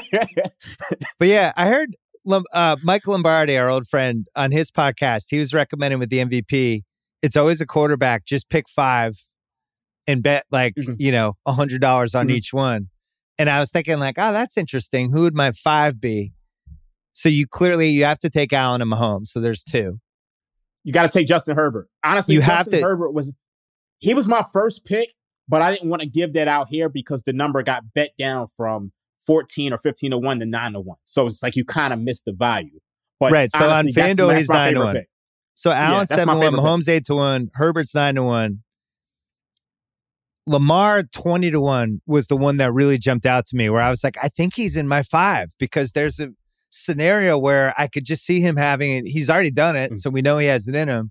And then I was trying to think, who is my 5th one between Burrow and Rodgers? And I think I would take Burrow. I don't think Rodgers, I think if Green Bay is awesome this year, I think it's because of Jones and Dillon as much as Rodgers and their defense and all that stuff. So I think Burrow would be my 5th, but I might try that strategy. I'm with you. I think Lamar at 20 to 1. I don't think those odds are correct. All right, so that's one. What was your other future? Okay, the other one is, I think you said my favorite one. One of my favorite ones was the Bears to have the worst record in the league. But I'm going with the Saints plus 300 to win the NFC South.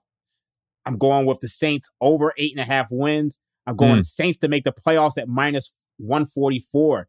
And because I'm a Jameis Winston truther, I haven't sold my stock. Jameis Winston, comeback player of the year, plus 600.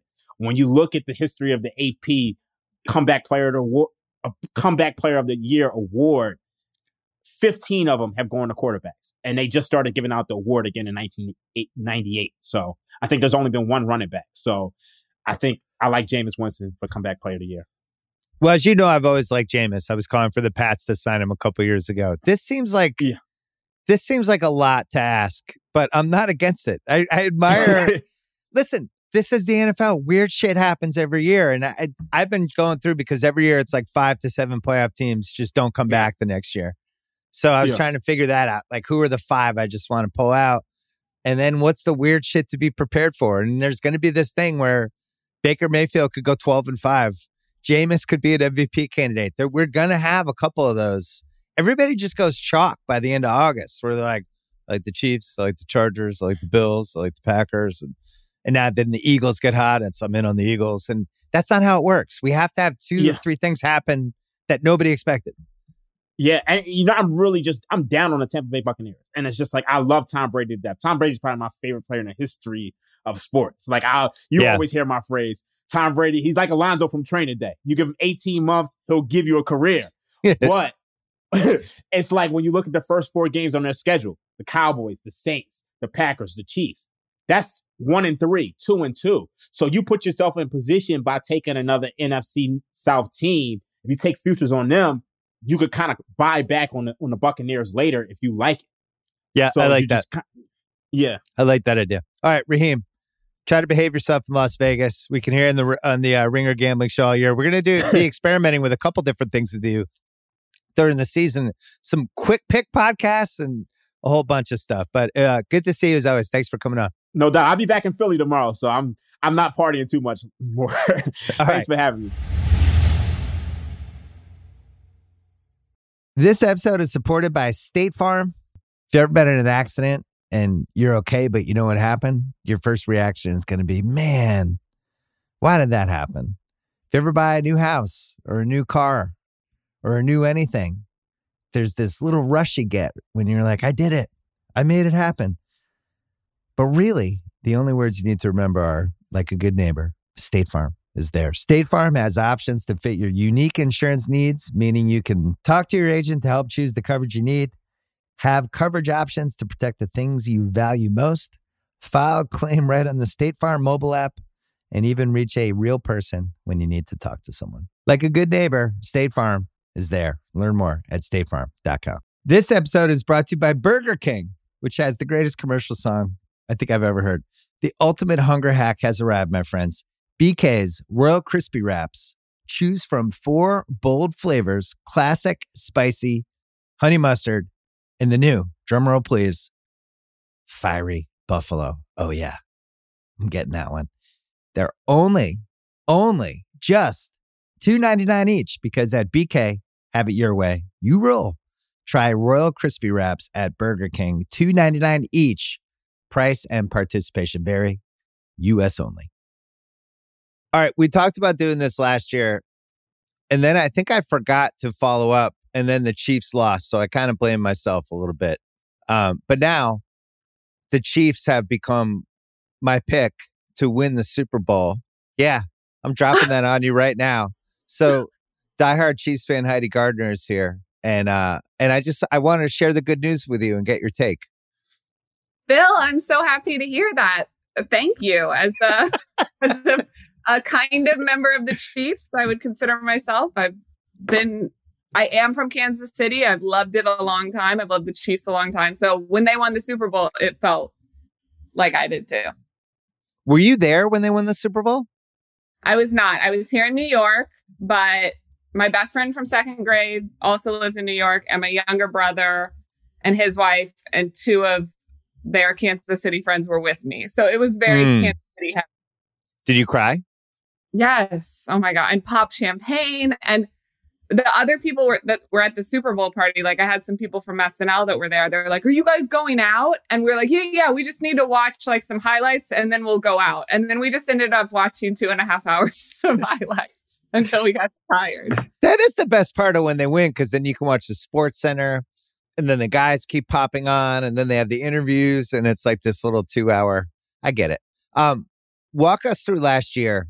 The Chiefs, they're dominating Cincinnati. And it looks like, and then all of a sudden, in the course of a half hour, they blow it at the end of the first half. Things start shifting in the second half. Mahomes seems like he's been replaced by alien Mahomes. I still don't know what totally happened to him. Yeah. And all of a sudden you're losing. And I'm not a cocky fan. I was on the other end of it 2 years prior when we were playing the Texans and they were up 24-0. And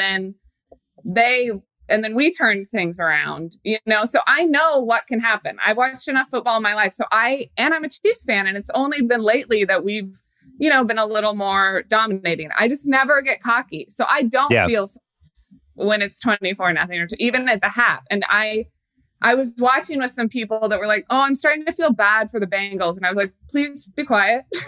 Like, I get really, I'm like, see, you saying that is going to change the tide. Please. And they're like, oh, I know. I'm just I just want them to score one. I'm like, stop. It makes me want to kick the person out of my home.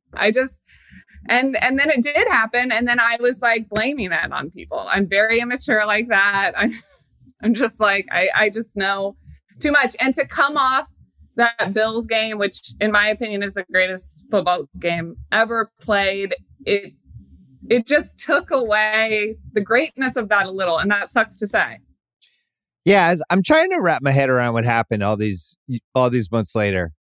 I had lost a lot of money on the game too, which didn't help. And pride. We were a better team than the Rams. We just asked the bad. I don't know if I can cuss. No, you can 100% cuss. We shit bad or est the bed, whatever's proper. I like est the bed. Very NBC. I wonder, the Bills game, it was such a great win. Yeah. That it almost felt like, oh, we've won the Super Bowl. We got through that. That was it. And then there was some sort of weird letdown. My other theory is that Mahomes got hit in the head or something. Because he starts tailing off and it doesn't really make a lot of sense. And I don't totally get it. Somewhere in the second quarter, he just didn't seem like Mahomes anymore. But that's one of the reasons I think the Chiefs, that's my Super Bowl pick. I think this is like the Mahomes, oh, you guys are talking about Herbert, you're talking about Burrow, all these other quarterbacks, and the Chargers are the hot new team in the AFC West, and Rodgers, everybody says he's still the best quarterback in the league. And I think this is like a Mahomes reclaims his territory kind of season. That's what I'm banking on. Yeah, I feel like Mahomes is always motivated. He's always there. He's always just the fact that, yes, there is this conversation right now. There's Mahomes haters, and I just don't understand it. And I know it's just because he's so good and because he's been, beginning of the season last year, interception craziness, but he always adapts to his situation and figures out a new way. And I don't know why there's doubters. This man, you seem agonized by this. You're like, I am, because it's scary, because this is the first time we've ever had a franchise quarterback on the Chiefs. The other biggest thing ever was when we got Joe Montana in his last year. Yeah. And so I am just this forever kind of scared Chiefs fan. And this is the first time I've felt confident but not, like I said, not too cocky ever. So it's just hard when people are coming down on the greatest thing that ever happened to us. Yeah, it's kind of what life's like, though. You get this incredible gift, you get excited about it, you love it, and then all of a sudden you try to figure out ways to bitch about it or turn on it. It's kind of the role of slow. The in Kansas City, though, the actual city. And then Mahomes, he signs this huge contract. He's got his brother doing this social. Do you feel like they're 100% all in, or are they starting to be like, is this guy too big for us? What's going on with him? Or is it just all in, 100% love? We're all in. We Good. know we have a unicorn and that this doesn't come along often. And we're embracing it wholeheartedly, fully, with every part of our being. That's the right answer. That's what we had with Brady, especially. Unfortunately, Brady had to tear his ACL that year. And once he was removed, it was oh man, Jesus. It was that I miss him even more than I thought it. I was already devastated. It became one of those things. What would happen to you if Mahomes hosted Saturday Night Live? Oh my God, I can't. I mean, it's my biggest dream. And I actually hope I wish they would do a Mahomes Kelsey co-host, because I think Travis Kelsey is actually hilarious, super charismatic. And he would balance just the part of like Mahomes that might be a little more reserved or nervous. I think they'd be a great double duo. And they would probably get annoyed by like what a little sister I would be like tapping on their shoulder all week. And they fully know that I'm from Kansas City and I'm a fan. I've met them both, but I know myself and I would just be so much like, this play. Oh, remember when you ran Wasp and won the Super Bowl? And like, I mean, even I saw Travis Kelce at the ESPYs and I was like, dude, it was so cool when you were mic'd up in that Bills game. And like right before Tyreek ran it, you know, you were like, number 10. You know, I was just like, just doing one of his, like a moment where he was just trying to get Tyreek Hill's attention. And like, I think he was like, oh, okay, Heidi. Well, it sounds like you could just bring back the Chris Farley show, but you're now the host. Can't they just? Yeah, exactly. It's Saturday Live IP. They could technically rip it off, but it would just be you in a Chiefs jersey, just pretending to interview these guys. Yeah. Remember that Patriots game when? Yeah, that would be the whole thing. I like the idea of the double co-hosts. They don't really do that. How many times does that happen? I think it's only happened Amy Poehler, Tina Fey. Yeah. As far as I know. It's not a bad idea. Well, if you win the Super Bowl, maybe the door gets open. Wait, can we go backwards? Your story is kind of crazy. Yeah. You moved from Missouri and you moved to LA and what are you, a hairstyle? You're working at a hair salon. What are you doing in a hair salon? Yeah, I moved to LA. I go to school for hair and makeup. I get a job in a salon. I've got a full clientele. I'm doing blow dries, cuts, colors, extensions, men's cuts. And then about 5 years. So wait, where in LA? Wait, what part of LA is this? Studio City was where the salon was that I worked at. Yeah. And in the back of your head, you're thinking, I'm good at comedy. This could happen, but you're just cutting hair and doing blow dries. Well, for a while, I didn't even think of that. I mean, I always thought I was a funny person from Kansas City who loved movies and TV and music and pop culture and sports. And like, but I never saw like a path. I didn't even know there were improv classes. I didn't take acting classes. So I just thought like, I'm going to be that person who's always quoting movies and like, you know, and just people, you know, my older brother thought I was funny and that felt really good. And then I went and I saw a show at the Groundlings Theater and I was like, and I'd always heard of the Groundlings. I mean, I was SNL obsessed as well. And I was like, that was the funniest thing I'd ever seen.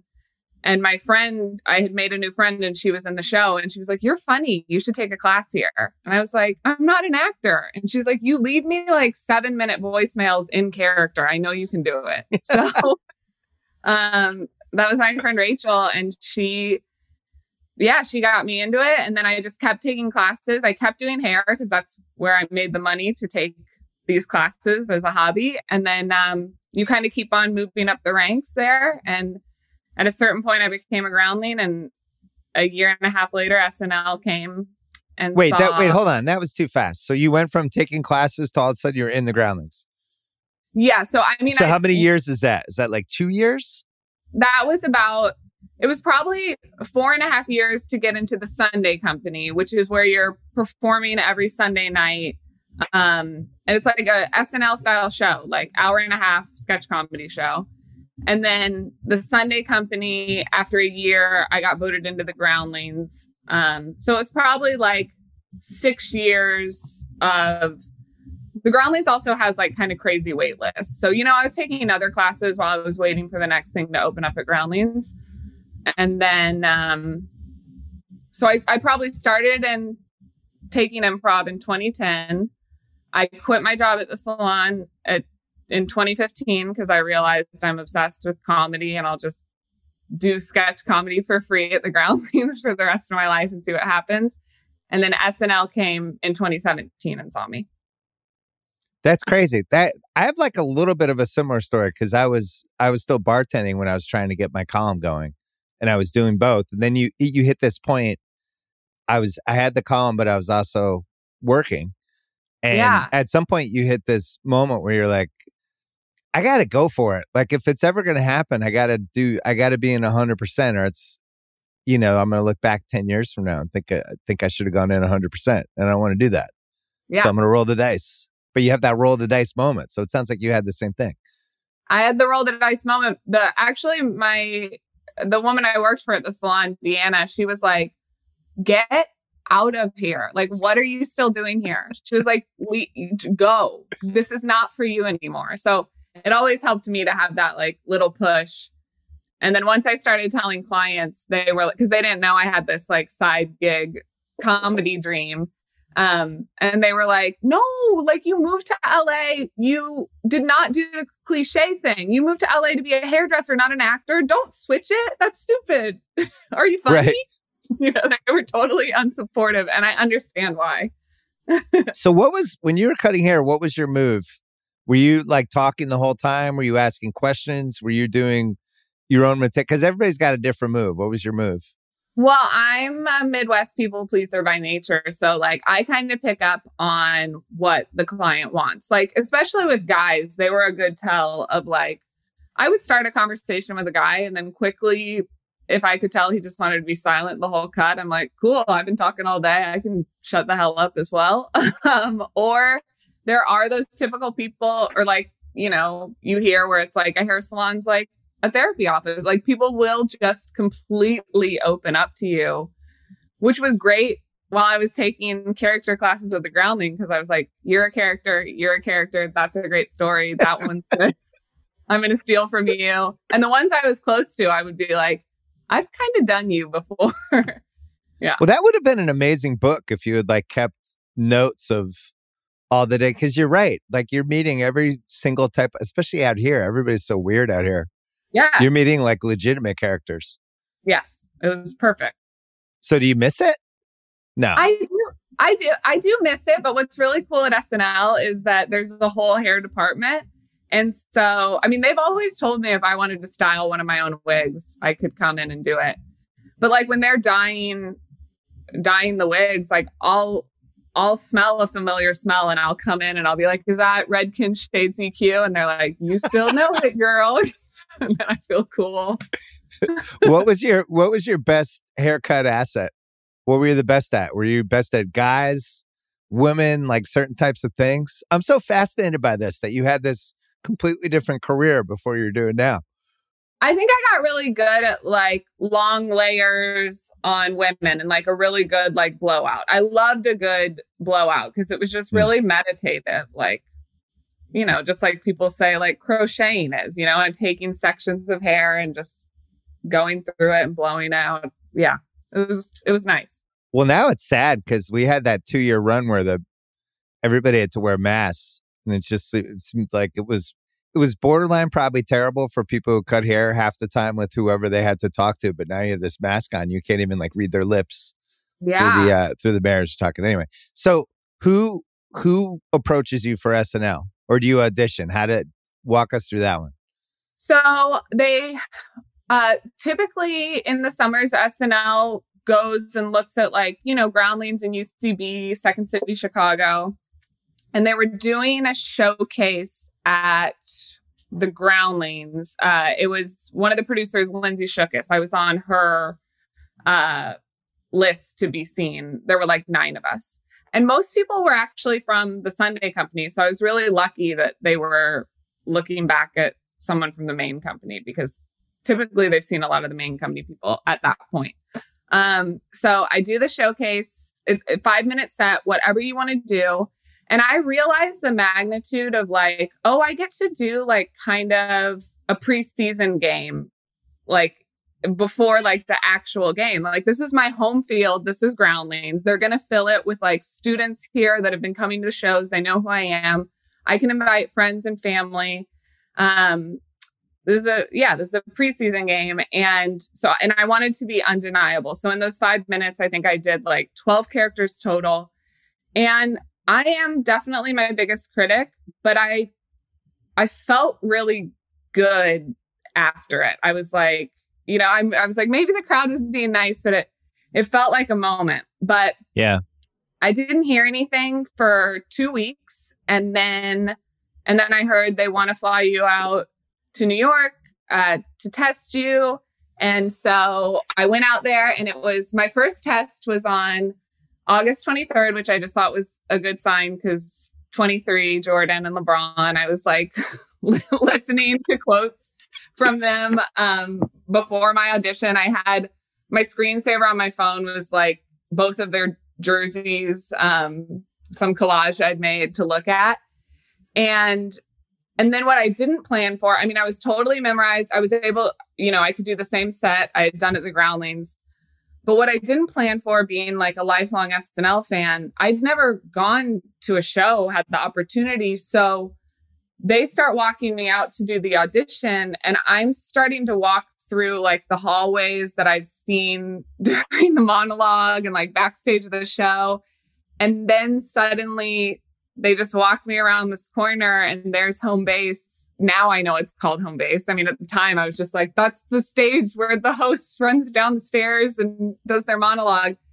And so I was like, I had that moment where I was like, if it was any other time, I would have asked the stage manager, like, can you take a picture of me on the stage? But he was like, okay, I'm going to count you down, and it was just suddenly like 5, 4, 3, and then they don't say 2 or 1. And then I just had to go. And I don't remember my first audition, like at all. I mean, I did it, but for me, I didn't have the memory. I just, I kind of remember hearing a laugh maybe or 2, but then, you read all the books, and it's like, if you get a meeting with Lauren, that's a good sign. And I didn't get a meeting with Lauren. So I go home. I don't hear anything for a week. And then I hear that they want to fly me back out to New York. They want me to do another test, but this time it has to be a totally new set, because they want to know you can turn over material in a week. And I was like, no, I was trying to be undeniable. That was like my best shit. I gave them 12 things. And this is the thing that was really cool for me. Another sports way that I chose to look at it. I had been performing so many shows at the Groundlings. I had been getting in so many reps over that year and a half, and then the year of doing Sunday Company, that at that point I'd had so many failed sketches, but like glimmers of like, you know what, that sketch didn't work, but I know people liked that character, or I know that like, those few lines were really funny, like it just didn't work. The premise didn't work, but that character worked. And so my whole second audition for SNL, I just feel like was my bench. Like I just like got to get the bench, like got to get my players off the bench, and they got to do the second audition. And it was all the kind of like weirder stuff I like to do. And I also reminded myself before that audition, like, Heidi, you might not ever be back here, so please remember this one. And I just felt like all my bench players like really rose to the occasion. Had a lot of fun. I remember it. I thought it went great. But then again, I didn't get a meeting and I fly home, and it's like radio silence for 10 days. Wait, hold on. So you read all the books, you're prepared, you know the process, and you know all the beats that should happen. Yes. I mean, when I was leaving for the airport, no joke, because I was staying right across the street from 30 Rock. When I was leaving for the airport, I saw people coming back that I had auditioned with the day before. They were coming back from what I assumed was 30 Rock, and I'm going to the airport. And like, usually I would never like, be so vulnerable to a stranger. But I did ask a couple of these guys. I mean, now one of them is Andrew Dismukes, who's a cast member of mine. But I was like, did you get a meeting, And they were like, yeah, it was weird. How was yours? And like, as I was like pulling my rolling luggage, I was like, I didn't get one. And then like the elevator doors closed. And I think they said that in the elevator, they were like, oh my God, I think we just broke that girl's heart forever. So I go back to LA. I'm just like, it's not going to happen. And on the 10th day of complete silence, I had chosen to go to the grocery store this really was true. What I wanted to do was just walk down the cereal aisle to look at like bright colors and nostalgic boxes to try to just be happy. And I pulled into the parking lot, and there was a call on my phone from a New York, a 917 number. And I was like, oh, okay, unknown, you know, and I answered it. And it was like, Heidi Gardner, I've got Lauren Michaels on the phone for you. And then I totally tried to act like this was really normal. And so then I was fully like, yes, put him through. And the girl was like, is this Heidi Gardner? And I was like, yes, this is she. And then suddenly it's Lauren, and he was like, hi, Heidi, this is Lauren Michaels, and I'm calling to tell you I'm bringing you on to the cast. And then it's like in the movies where you go totally speechless, and he talks to me for like 3 minutes about just like what to expect and this and that. And then after 3 minutes, I realized I have not said thank you, that I haven't said one word. And so I just kind of screamed like, thank you so much, sir. And he was like, I can tell you're in shock. I'll meet you in a day. By the way, you're moving tomorrow to New York. I was like, oh yeah. So it was wild. Wait, so he doesn't even ask if you want to join the cast? He's basically like, you have been selected to be on the show. You're moving here tomorrow. And that's it? Yeah, I guess he assumes and that everyone's going to take it. I mean, maybe no one's ever, he didn't ask. He told me. And I was like, yep, I'll be there. That would be such a power play to flip it on him. Somebody down the road to be like, oh, so you want me to be on? All right. Can I have like 6-7 hours to think about this? Can I call you back? I guarantee nobody's ever done that, probably. No, let me check my schedule and I'll call you back, Lauren. Yeah, Lauren, I'll get back to you. Wait, so what happens to you if you don't make the show? You're just trying to get acting parts, and what do the next 4 years look like? Yeah, I think I would. I mean, I love the Groundlings Theater. I imagine I would still, want to be there doing sketch comedy, buying my own wigs, buying all my own costumes. I love putting together a character. It was like the most fun I ever had. So, yeah. I'm trying to think though. Have you done a hairdresser character? No, right? I don't think so. Yeah. Because when I was a kid, I mean, Eddie was my all-time guy. Eddie used to have Dion, the hairdresser character, who's now like pretty politically incorrect. They won't be running a lot of that, but that was like one of his big recurring characters. Yeah. Okay. Yeah. He had Stevie Wonder. The big one was Stevie Wonder came in to get his braids done. And it was actually the real Stevie Wonder, but that was like the big Dion sketch. Wait, so what happens this year? You had a huge cast last year. I always get mad when the cast is too big. I'm just going to rant. I know you can't say anything, but I've said this. I said this to Lauren. I did a podcast in his office. I think it's like in 2014. It was like a career highlight. But I was like, I just like when it's a little smaller because I think it's like a basketball team. Like you want to make sure everybody's getting minutes, and you only have an hour and a half, and weekend updates 12 minutes, and the musical act there's 2, and there's really only 6 sketches, and then maybe that 2 update spots. So the bigger the cast, I think it would be harder to get a rhythm. Now it seems like it's going to be a little smaller. But what without getting you in trouble, what do you think the ideal number is for the cast? And we'll remove the weekend update guys, because it seems like that's I know those are spots, but not really, because they're usually not in sketches. Oh my gosh. I'm just gonna pull a number 12. Okay. So you got like the 4 or 5 vets. Uh-huh. The 5 people in their kind of peak time in the show, and then like 3 or 4 newcomers. Yeah. I feel like that's a good number. And then everyone gets to play. I mean, I'm the same way. I love that you told Lauren, like, I want it to be like a team, like, because on the weeks where like I'm super light, which can feel, I definitely have my moments where it's just like, yeah, you feel a bit like useless, or like, what am I doing? And then I'm like, you know what? I'm still on this team. So like, all right, like last season I would tell, like, if Melissa had like an update in, it's like, hey, do you want to run it? Like, come down to my dressing room. Like, let's run it together. She would do it for me too. It's like, how do I still be a part of the team? Like, okay, I'll go, like, if I'm in the hall before the cold open, like, if I run into James like about to do Trump or Biden, like I'm gonna be like, have fun, like remind him, like, you know, I feel like everyone's such a pro there that like they're gonna do their job so well, but it can help so much just to be like, have fun, like just remember to have fun. That's really fun to watch. And yeah, just the way that like, I don't know, when I played basketball or volleyball, it was like we pumped each other up.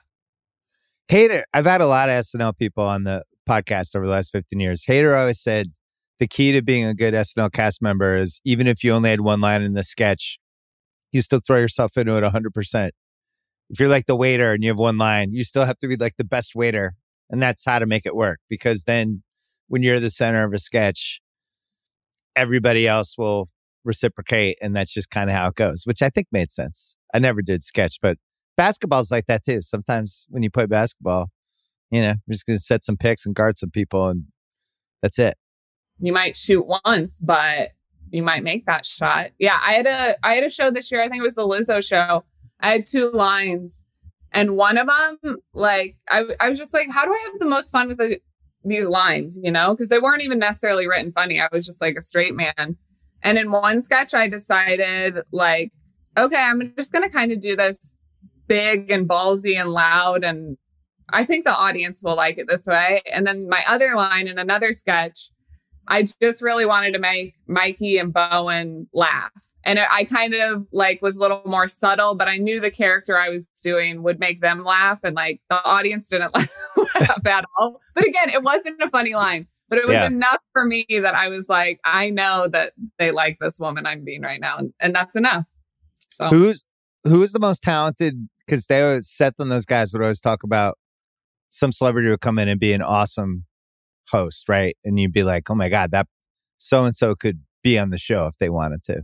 So you've been, since 2017, who was the one that came in where you're like, oh my God, that person could have been a cast member? 2 that really come to mind are Harry Styles and Oscar Isaac. They like had characters. Adele too. Adele had like a lot of even like accents and voices that I was pretty jealous of. I was shocked by Adele. I thought she was great. Although I guess that makes sense because she's, you know, from the British people, like, I don't know. I just feel like that there's some sort of weird advantage walking. They just have a different set of confidence. Styles, though, I did not expect. Yeah. I mean, at that point, you know, I hadn't really been a One Direction fan and I wasn't like super knowledgeable yet about his solo career. So I just didn't know what to think at all. And at the table read, it was like, oh, we all walked away being like, I think he could audition and make the show. But it comes back to the confidence thing, though. Yeah, like you need a certain confidence to be a stage performer. I mean, I always thought that's why Timberlake was good at it too. Justin Timberlake. I have to imagine the way we felt about Harry Styles was the way people probably felt on the cast when Timberlake came in. Like it was like, oh, this is legit. And then like, you know, a couple seasons ago, Maya Rudolph hosted, and like being at that table read, she can legitimately do anything. I think that was the most impressive table read I've ever seen. Like this, just singing, different character for everything. It was just like, my God. But obviously she has a shorthand in it as well. Yeah, I mean, if it were sports, we would talk about her as like the most underrated so-and-so, whatever position, right? Like, yeah, really, but nobody has conversations like that about SNL. I've been in good arguments about, you know, like who's your Mount Rushmore, construct your cast from, because I'm old enough. I started watching the show. They initially had the best ofs in the 70s when I was a little kid, but it was on a normal time. But then the first real season I watched was probably the last initial Lawrence season. So I've seen all of them since. So I have like really strong SNL opinions that probably like 10 people care about. But I still feel like Eddie and Will Ferrell and Hartman, like they just have to be in whatever conversation. And then Gilda, who's like, you know, that's predates basically anybody. But if you go back and you look at the Gilda sketches, like she was out of control. She was like a phenomenon. She got lost in history. But Maya Rudolph was another one that I think got a little lost, mainly because she became a she was in Bridesmaids and some of these other movies. So it's people forget like the Saturday Night Live parts. And then Tina and Amy were there, and they were pretty big at that point. And Kristen Wiig came in, but Maya was always kind of pretty steady. I don't know. That was my Maya pitch. Yeah. I'm fully with you on the Maya. And then I can just confirm that. And that's what's a really cool thing for me too. Like to be, even when I started SNL, to be at those table reads, like obviously I was a fan of the show going into it. My first season, could not believe I was there. Had always been a fan of Beck, had always been a fan of Cecily. I will say at those table reads, also just the amount of things those two can do, like any character, any accent, sing, just like they really were like the backbone, especially of the table reads, where I was just like, oh man, I already liked you and thought you were so talented, but like, holy shit, like there isn't anything that I've ever found that they can't do. I mean, same goes for Keenan, it's just like, oh my. Yeah. And you only, it's like there's, especially when there's a big cast, now there's only like 5 live sketches in a show. So it's like, sometimes I'm like, you guys have no idea how much these people have inside. Yeah. Yeah. I wish some of that, more of that stuff was online. I know it can't be because they don't want to step on the show. They've done a better job of like the deleted sketches popping up. Because there was like a couple last year. There was like a first take sketch they did. I was like, how is that not on the show? I know. Who is that? Chris Redd, Stephen A. Smith. It's like fantastic. Yes. Killer. But I don't like when the celebrities who are being parodied then have fun with how great it was. Because I like my favorite was when Mark Wahlberg got mad at Andy Samberg, and then they had to bring him in the next week to like smooth it over, and he was on the sketch. But I like the era when the celebrities would get mad at the impersonations. Now it's like a little more friendly. Maybe that's just the way life is. Wait, we got to talk about the Sandler movie quickly. Oh yeah! Oh my gosh, Hustle. You played like I don't know, it's like a Jeannie Buss type character. Totally. Oh my gosh. But I was so excited because I'm a huge fan of yours. So I didn't know you were in it. And then all of a sudden you popped up and I was like, oh, Sandler. You put Heidi in. This is great. But I thought my whole family loved that movie. I thought it was really good. It seemed like a cajillion people watched it. Yeah, I loved it. I mean, obviously, I was bred to love that movie because Sandler's one of my heroes and I'm obsessed with the NBA. So the fact that I got to be in it, if it had been like the worst reviewed movie in the world, I would still defend it till the day I die as the best movie in the world. But then it was so cool. I mean, I even went to the premiere with a friend of mine who was fully not a sports fan. I mean, I didn't totally know that going in, but he told me afterwards, he was like, I have to be honest. And I was like, oh no, he's going to say he hated it. He was like, I don't care about sports at all. And I really loved that movie. Wow. Like, yeah. So, yeah, it was good. It was satisfying. It's something for everybody. Plus, you got to work with Sandler, who's a nice guy. Yeah, the best. I mean, you don't even have any Sandler stories because he's just like a nice, normal guy. No, he's like a nice, normal guy. I mean, one thing that's really cool about Sandler was that there's a writer on the show, Dan Bulla, who him and Sandler work together quite a bit. And like my kind of like second and third season, if Sandler liked a sketch I did, he would usually text Dan on Sunday and be like, oh, that like cousin Mandy thing of Heidi's, like tell her I loved it or something.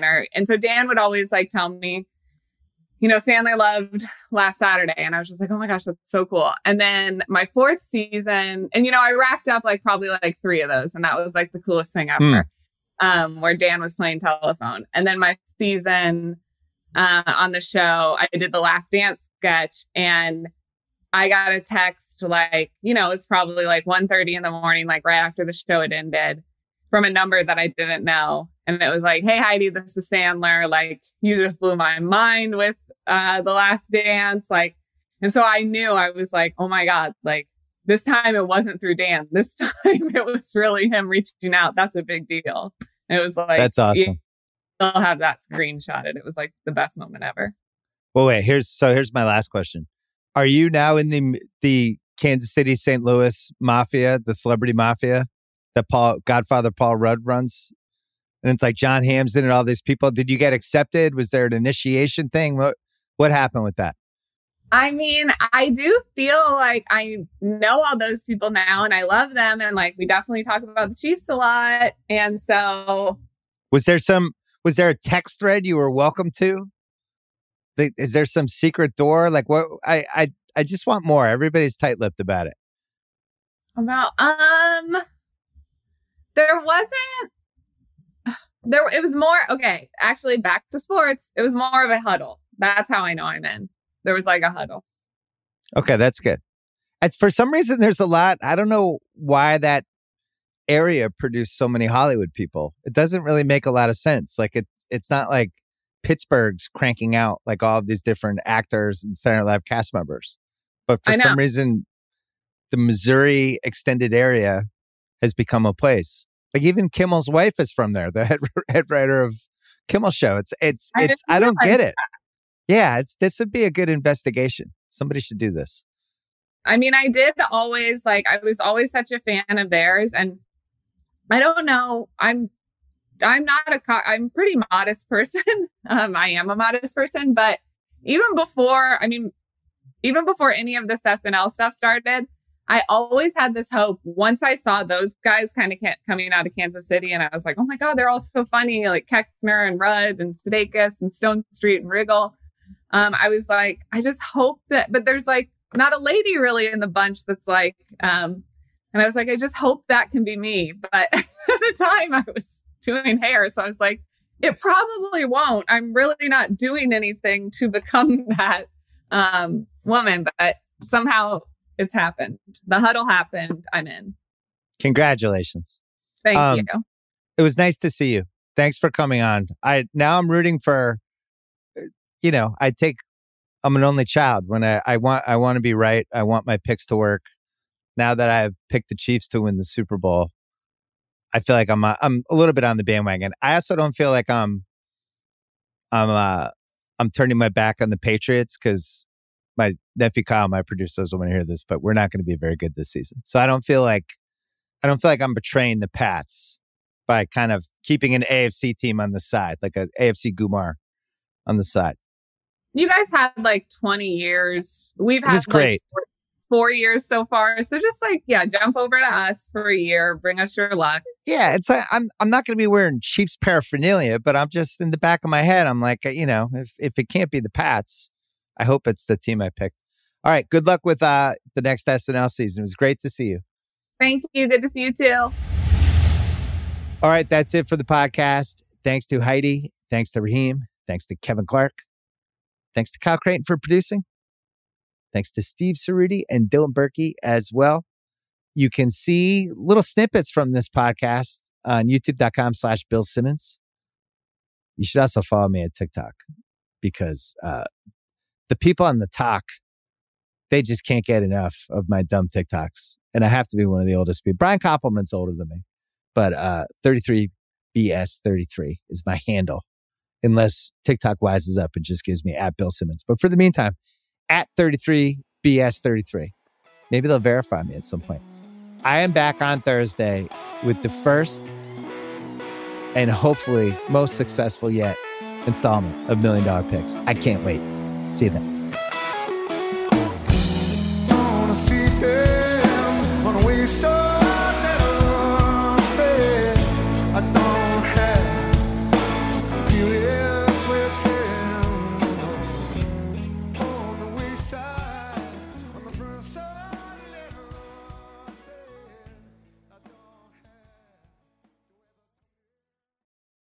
This episode is brought to you by 20th Century Studios' Kingdom of the Planet of the Apes. As a ruthless king builds his empire at the expense of the remaining human race, a young ape will fight for the future of apes and humans alike.